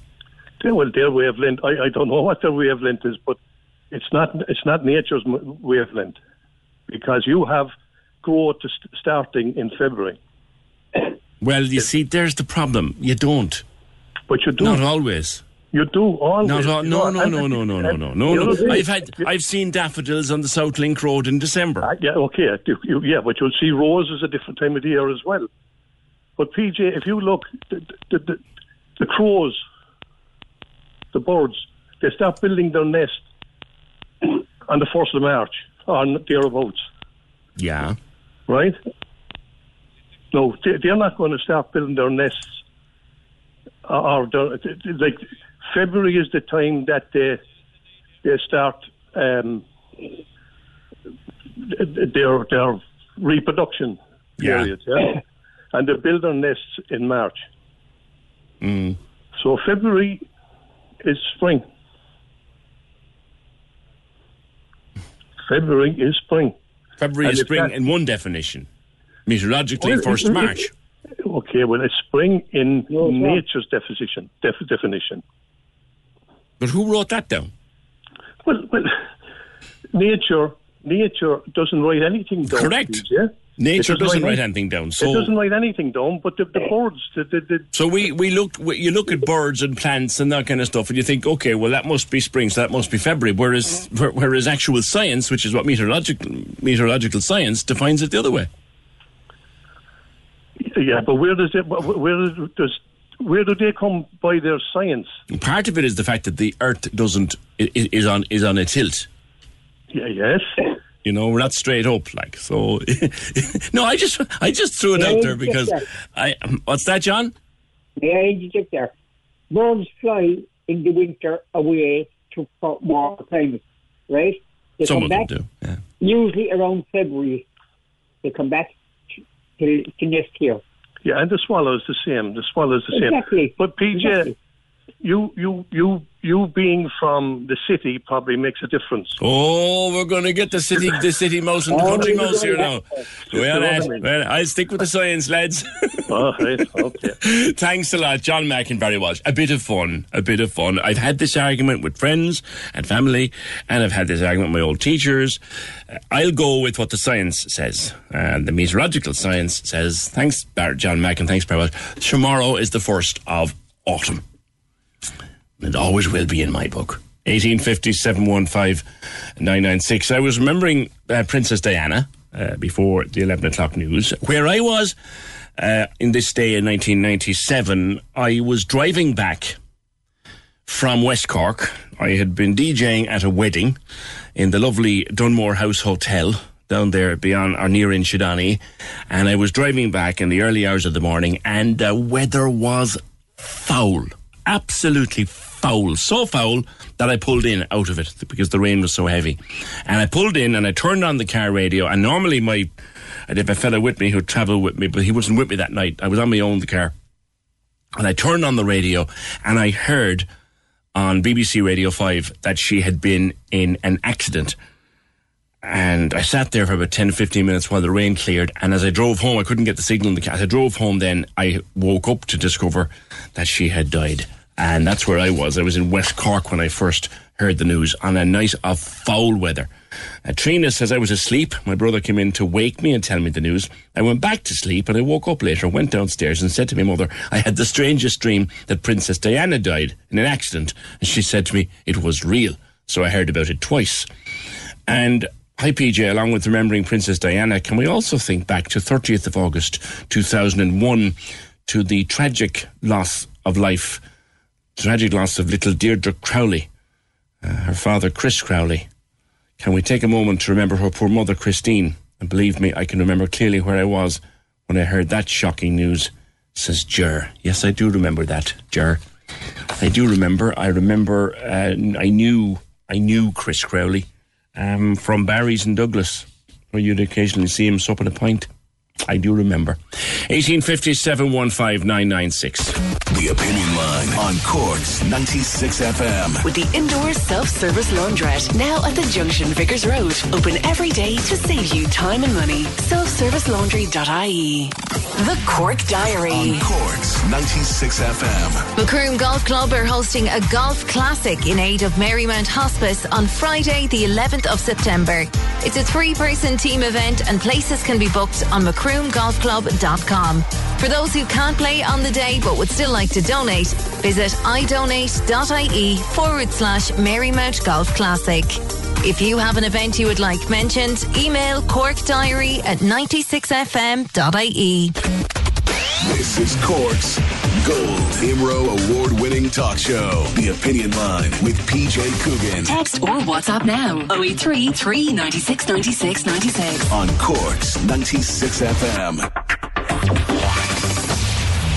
On Friday we picked up on some of the Network Cork Awards, and we said we'd catch you up with a couple more today. The Network Cork City Awards, there was quite a number of categories, and we were talking about the change in the award structure over the summer, and then the various awards were given out in the various categories on Friday. Ivana Debara-Kumar is from Himalaya Yoga Valley, and they won the award for the Best Online Business Transformation, which in the middle of a pandemic, we were all forced to change how we do business.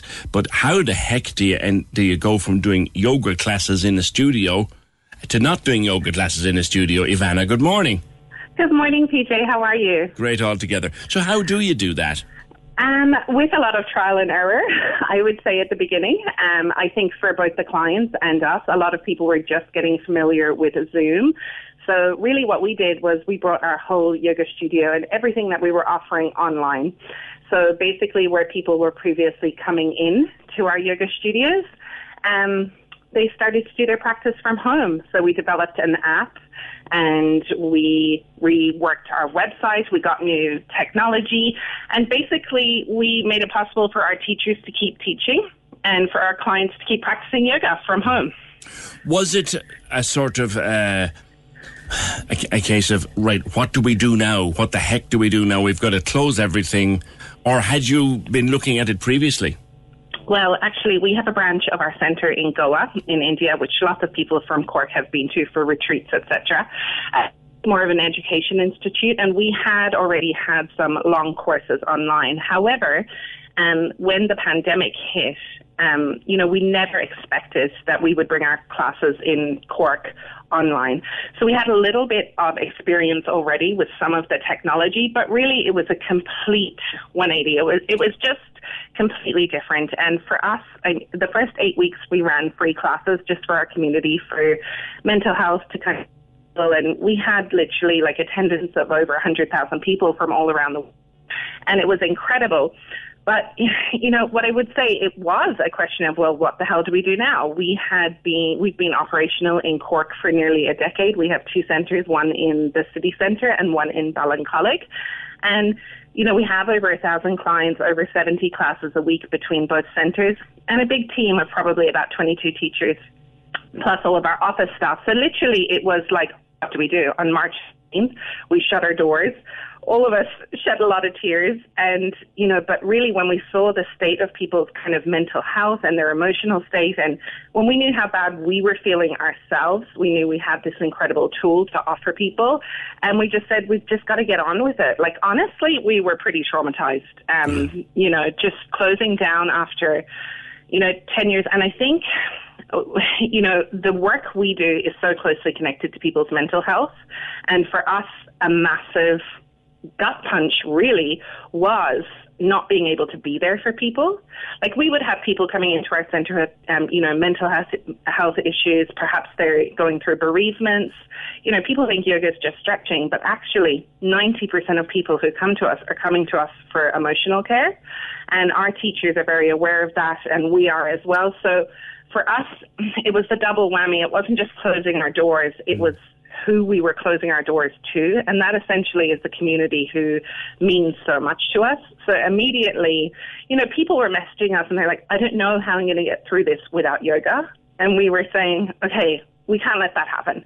So we've got to get online. We've got to do it really professionally. We had so many bumps in the road. We had so many, and for our clients too, like, it was new to them. We had people, on our first class, we had, a hacker join the class. Then we had somebody who was meant to be in a maths class, and he ended up staying. And then we had someone shouting. We didn't know how to mute the clients at that time. We had somebody shouting about how their dog had peed on their yoga mat. And then we had somebody else's baby in there. And it was chaotic for the first week. But fun, I'd say. Fun. And you know what? We developed that sense of community, and we kept going. And it was a massive undertaking, but we're so proud of everyone involved. And we're so proud as well, like, a lot of our clients would be older people and people who may not be familiar with technology. People who have to adapt to this thing that they never even thought they'd have to use it, let alone take a yoga class on it. So to be awarded then the Online Business Transformation Award, what does that mean to you? It means everything to us right now, because I think for everybody during this pandemic, PJ, who's had a business, like, there's a lot of talk of we're all in this together. And look, in one sense we are. However, I would like to say that really, it's not equal. There's not equal suffering. Like, I am doing better than people who have a hotel, for example. I can pivot online. But I have friends who haven't been affected at all in terms of their employment. We've had to let staff go. There's companies that haven't been touched by this because of the industries that they're in. So I think whilst we're all in it together, there has been different degrees of struggle for people. And I think, how can you put a hotel online? You can't. I have a friend who owns a play center. You can't put that online.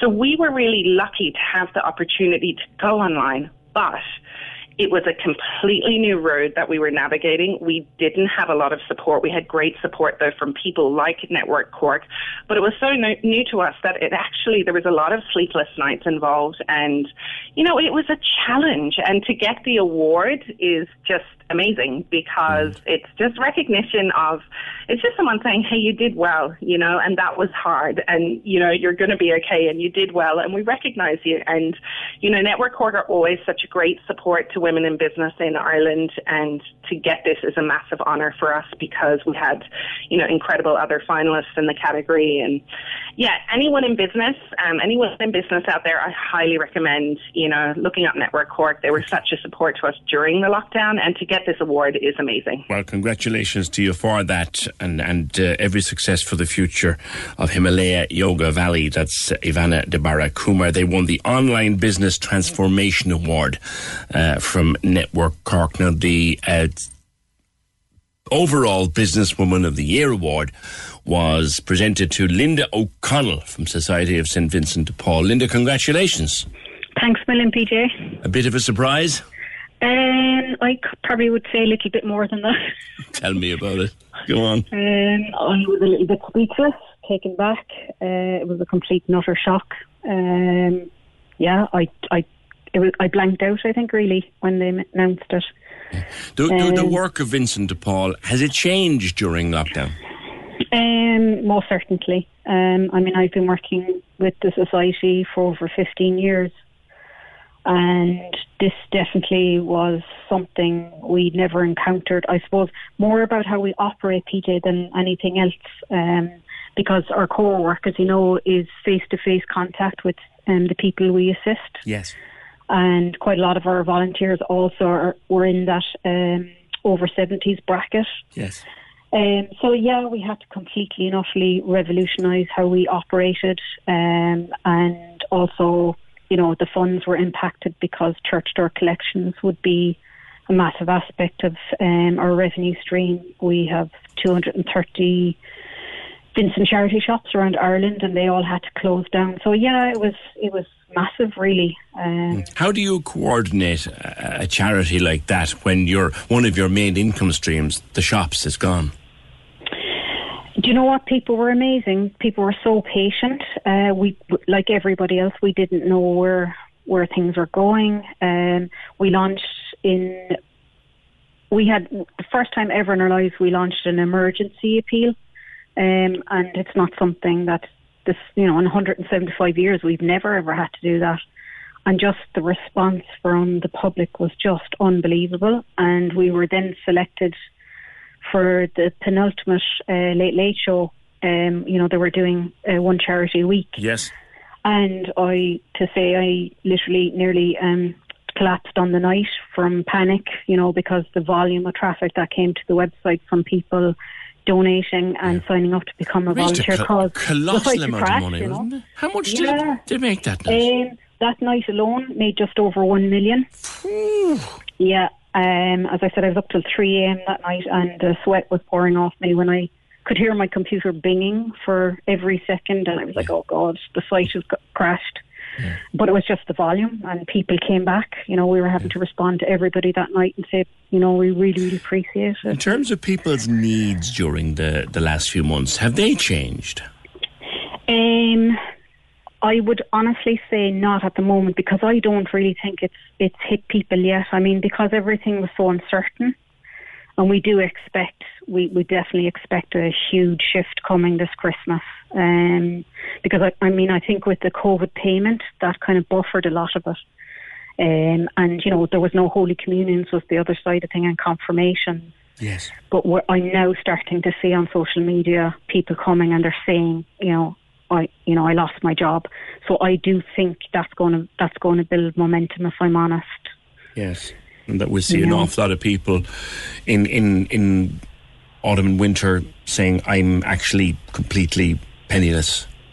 Yeah, and I think, again, I don't know, after the crash the last time, we were all going around saying, the new poor, that was kind of the new catchphrase in society. But I do think there's going to be so many people that, because we don't know, even I was in town at the weekend just walking around, and the amount of shops that are closed and that won't open up ever again, Yeah.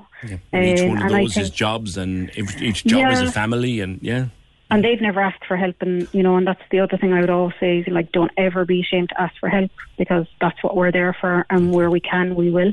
Well, congratulations to you on the award anyway, Linda. Thank you. And long may the success continue of the St. Vincent de Paul, and very worthwhile charity.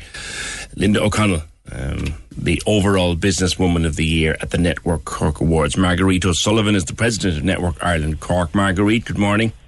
Good morning, PJ. How are you this morning? Good. Some very worthy winners in there. Absolutely. You hear from Ivana there and Linda. They're just amazing business ladies.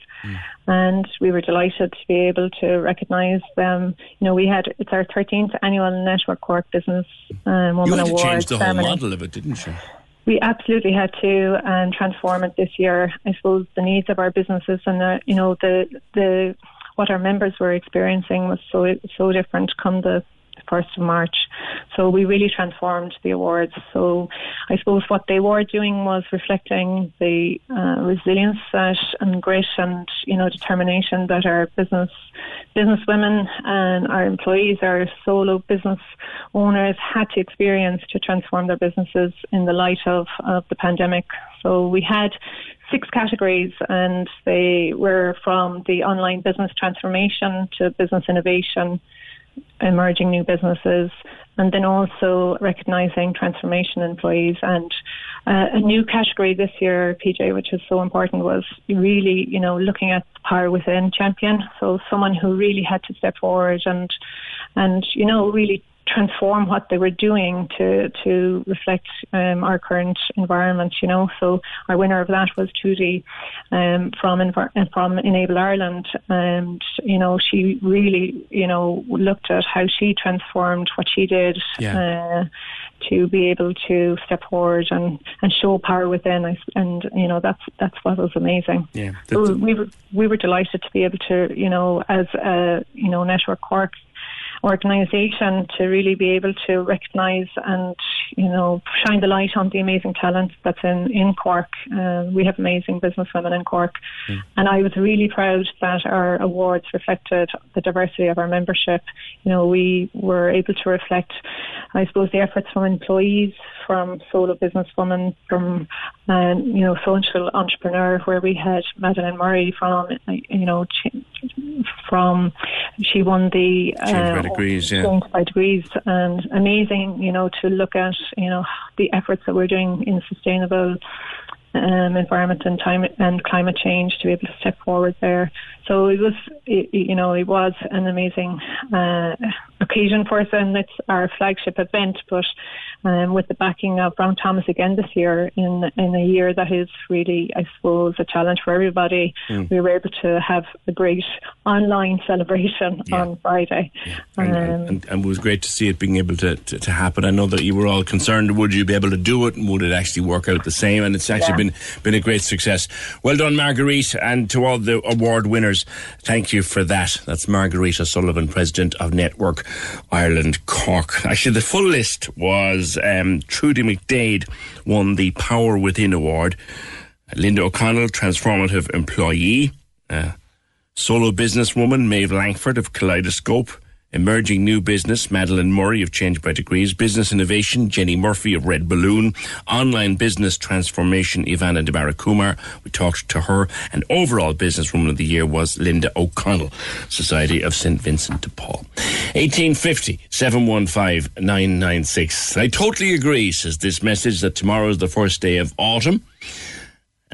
Anthony says, tell him the song says winter, spring, summer and fall. We've 4 seasons and the 2 boys are right, but you don't give me any reason why, Anthony. Jackie says, PJ, I'm laughing here. Should we get the 4 seasons in 1 hour in this country? But I do agree with you about the 1st of September. Audrey thinks I should do a poll. Maybe not. If seasons begin on the 1st of any month and Midsummer's Day, and you're confusing me, Martin, but to take your point, thanks. 1850 715 996. In a few minutes' time, back to Killarney. The Opinion Line on Cork's 96 FM. With the Junction, Vickers Road, supermarket, solid fuel depot and a self-service laundrette. Your one stop for everything. Cork's 96 FM is now streaming even more music choice. More music choice. Check out the Hit Mix online for fresh new music. Keep on dancing like you ain't got a choice. And stream the all-new Fit Mix for your workout. Listen on your phone and smart speaker. Turn up the volume. Or go to 96fm.ie. We want to go back to Killarney.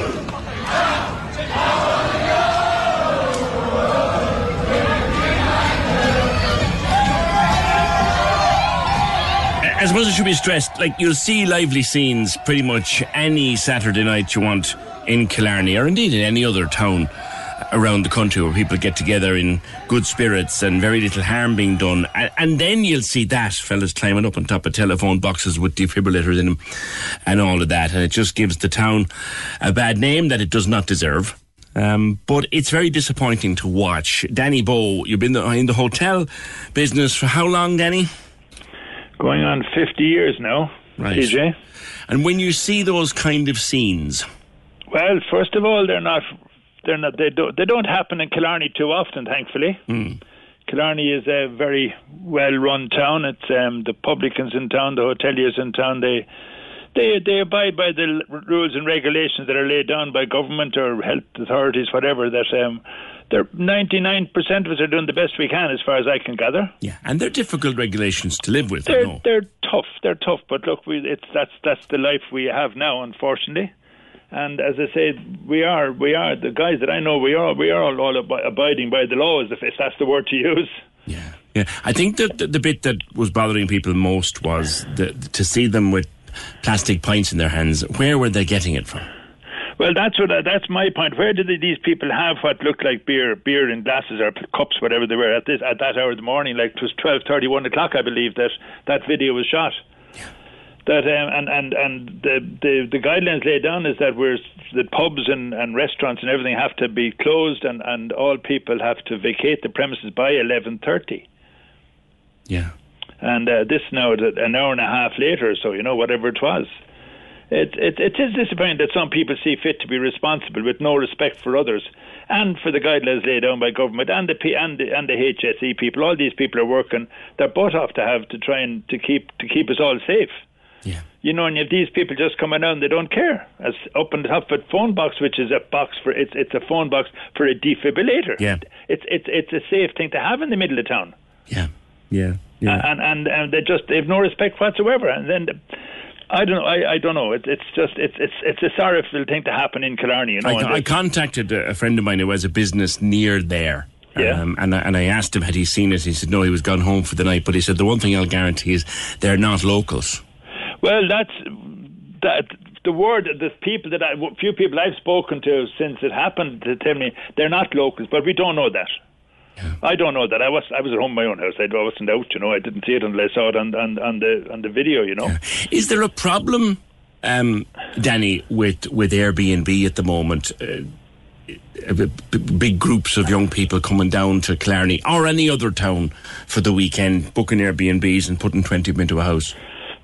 I don't know. Maybe some of these people should be out in Spain or Portugal and they can't go. Yeah, that's the question you could ask. I don't know. They're all young people. I don't know, but they seem to have plenty of money to spend on food or whatever. They spend it on food and drinking. Like the amount of pizzas you see, pizza boxes around in the videos and everything. Like at that hour of the night, like it's 9:30. It's 10:30. It's closing time, isn't it, for restaurants and all that type of thing? Well, most of them, yeah. They want you can carry your pizza around all day if you want to, but. Yeah. I know it's just a sorrowful thing to happen in Killarney because the lads in town, I'm a little out of town, but the lads in town are breaking their backs off to keep everything right and do the best they can in these difficult times. They've lost 3 months of a season. As I say, I'm a frequent visitor, so I know how the town is managed, and it's managed very well. It is, yes, of course it is, yeah, and it's a good clean town. But then we have to turn around in the morning and have it cleaned up before 8 o'clock in the morning before anybody else sees it, which again is done by the local people. It isn't done by these brats out at night time. Yeah. Who's to blame, Danny? I mean, young people will be young people. They will expend their energies, and when they have been, and I'm not backing them up now, but they have been cooped up for months, and they've lost so much out of their lives. When they let the hair down, they're inclined to go too far sometimes. Well, if you go listening to the comments made by the Garda, they say that the laws are not strict enough for them. The laws that are being handed down or the guidelines that are being handed down are not forceful enough. They can't go in and raid a pub, and they can't do certain things. They're not allowed to do it because there's no legal standing in it. Now that's what I'm only hearing that from the Guards. Now I haven't gone into that myself. I don't know. Yeah. But No, it's a sad day it's a sad night for Killarney. Thankfully, I hope it'll be a 24-hour wonder, and somebody will cop on to know that whoever was giving them drink or whatever the case was, they won't do it again. Yeah, well, now, they're talking about the guards coming out, and the government are going to a meeting tomorrow, I think, and they're going to bring in legislation that guards will have more power to go to do their duty more if they can, but their hands are tied too. Yeah, the guards have been complaining. Yeah, I believe so, yeah. That the government want them to do all these things, but they actually don't have a whole pile of power. No, they don't. Yeah, and the thing is, a lot of people know they don't have any power. I suppose the ones that the thugs do, the thugs do. I wouldn't really know, they were not going out, but the ones that are causing all the grief, how can you get to the States, some of them were in an hour and a half if they live by the guidelines? That's the other point. That's a very good point. I don't know what anybody's consumption is. We're all different.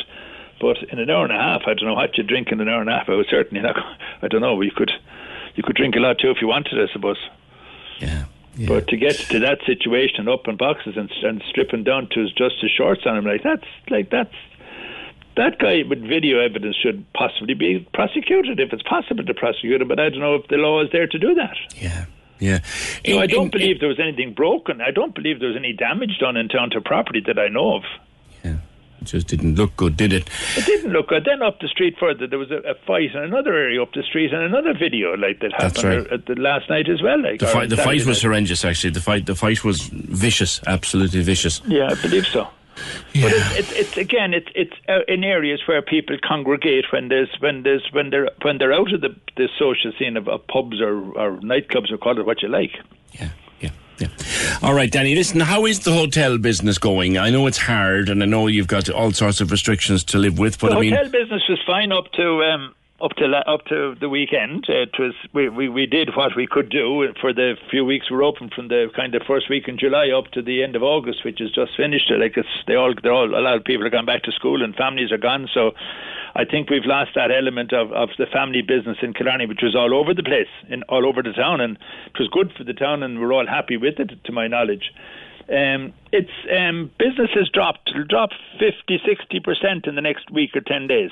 That's the problem. Yes, very definitely, and I think what will happen, who's going to go on holidays in September, I don't know. Hopefully we'll get some few people around the place because they can't go anyplace else, and they might come back to Killarney, but Saturday night things doesn't help the Killarney scene. Yeah. Tell me one more thing before I let you go, Danny. And a lot of anecdotal stuff. My daughter was in Kerry for her holidays down in the Caherdaniel area. Yes. And she was telling me that she saw a lot of English reg cars. Have there been a lot of English reg cars and a lot of American visitors? Or is that just a rumour? I certainly didn't see any American visitors. I've seen one or two English reg cars, but they could be people home on holiday. Absolutely. A lot of those, because they will tend to come home in July, August time, a lot of people, Yeah, that's true too. I was down South Kerry myself back earlier in July, and there was one or two English cars around, but you wouldn't pay much attention to the PJ because they'd been there all the time, Tis true. Danny, listen, good luck to you and to all of your staff down there in the Castle Ross Park Resort in Fossa in Killarney, fine part of the world. That's Danny Bowe, 1850 715 996. Couple of quick ones to finish up. They're still arguing about the autumn and whether tomorrow is the first day. I went and I looked it up even more. I had the couple of minutes where we had the song playing and the ad break and all of that, and I went for a quick look through. I can find no reference anywhere to spring beginning in February. None. There's no reference at all, other than what you might have been told in school, that Law Féile Brigid, or Law 1st of February was the first. It never was, it never will be. If you go to the astronomical dates, right, which uses the equinoxes and the solstices, for example, summer solstice, or we call it Midsummer Day, right, that's the 21st of June. That's when summer actually begins astronomically. So spring begins on the spring equinox, which means this year spring started on the 20th of March. Summer begins on the summer equinox, 21st of June. Autumn astronomically begins on the autumn equinox, which is the 22nd of September. And winter begins on the winter solstice, the 21st of December. So that's the astronomical dates. Again, March, June, September and December. Just like the meteorological dates are March, June, September and December. There's no way spring starts in February, and there's no way autumn starts in August. All right? 1850 715 996. Quickly to line, where am I going? 3. Cliona is at My Canine Companion, and you had an unfortunate incident at the weekend. Cliona, good morning. Hi PJ, thanks for taking the call. Not at all. What happened? We did, we had one of our, we train, we're a charity, My Canine Companion, we train service dogs for children with autism, and we are based in Blackpool, and unfortunately, over COVID, we were working from home mostly, and we just have our dogs due, our new batch of training dogs are due to come in on Wednesday, and unfortunately, between Thursday night and Friday, one of our runs for the dogs was robbed from our unit out in Blackpool. Exactly. So, and to be fair, they were quite cheeky because they came in and they took it apart. It would have taken them 2 or 3 hours now to take this apart. Okay. So they took the run apart on Thursday night. Now, I was here myself on Friday morning at 9 o'clock, and I hadn't actually even realised, because we have it at the side, like where the runs would be. They're so that we don't kennel dogs here, but we would. It's where we would be based, and our dogs would be in and out here during the day. Right. So when they're dropped in the mornings, because it's like... And what size of a structure is this, Tina? Oh, it would have been, it would be 6 foot tall, and then there was an actual roof on it as well. You know, there's an apex roof on it which had a covering. Right. So that all had to be taken apart, and I think it was maybe 6 foot by 10 foot. Crikey. So that kind of a size, or it could be 10 foot square as well. I can't exactly remember. It's not the thing you're going to stick into the boot of a car or the back of a van. Oh no, this has to be. It would take 2 men now 3 hours to take it apart. Like during the Storm Francis, one of them anyway there. Ellen. Yeah, it had blown over on top of one of the others, and it had actually got jammed on top of it, and we had tried to take it down, and we weren't strong enough to take it down, so 2 of the lads were going to take it apart. So Nora, one of the girls, and myself, we were here we were working Friday morning, but we had arrived here at Friday at 9 o'clock, and we had gone away to an appointment, and we arrived back at about 12:30, and Nora said to me, "The run is gone." And I looked and I said, "No, it's not. Look," I said, the lads must have taken it apart already. I said, "Geez, they did that quickly." I said, "Because look at it, it's inside in another one of one of the pens. It's a pen, like." So they had taken it apart and they had left it there because, you see, they couldn't take it away with them. They'd obviously come in, I would say, over some of the barriers or something, and they couldn't actually take it away because you'd have to take it away by van. Right. It wouldn't even fit into a car. Do you know what I mean? So then they drove in. So it was still there at that point, but we just thought that the lads had taken it apart themselves or something like that, you know. And but then by the time Colin actually came down to actually physically fix the pen, it was gone, and that was at 4 o'clock. So they actually came back at some point between kind of 12:30, 1 o'clock and 4 o'clock on Friday afternoon and loaded it back up. Now they drove in, and I'm actually delighted that we weren't there and saw them, because, you know, I wouldn't like to have been challenging them on it either. You know, or one of the staff have been, you know. So how can we help, Cliona? Well, I suppose, look, we're just asking if anybody noticed anything, if anybody sees someone suddenly putting up one of these dog pens, and it isn't a brand new pen, you'd kind of know that it wasn't brand new out of a shop, or if they're offered one for sale, to let us know. Now the guards in Watercourse Road, they are investigating it, and they're being very helpful, and obviously they're looking through different video footage and stuff like that. Okay. But just if there is anybody out there, because obviously we have our dogs coming in now, and this is and really how much is it because worth? They also, I think it's worth about €450, but also like they broke the sensor light as well. Okay. I don't know, do they just break that because they didn't want the light on them, but they got up on top. It looks like they may have got up on top of the wheelie bins and broke the light.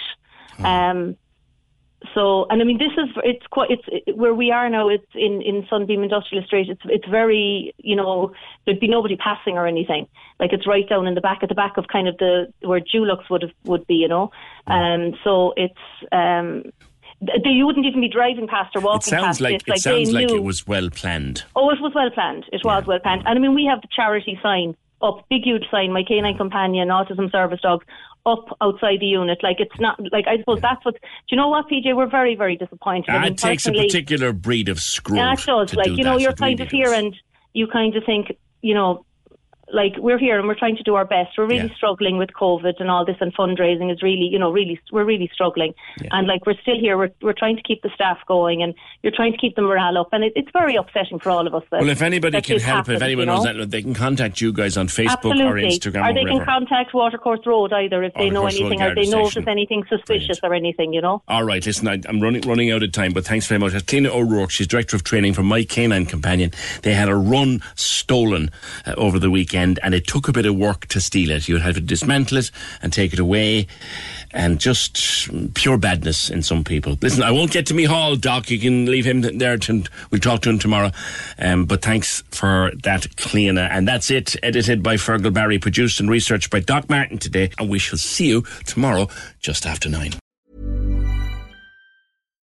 When you make decisions for your company, you look for the no-brainers. And if you have a lot of mailing to do, Stamps.com is the ultimate no-brainer. It streamlines your processes to make your business more efficient, which makes you less busy. Mail checks, invoices, legal documents, and everything you need to keep your business running with Stamps.com.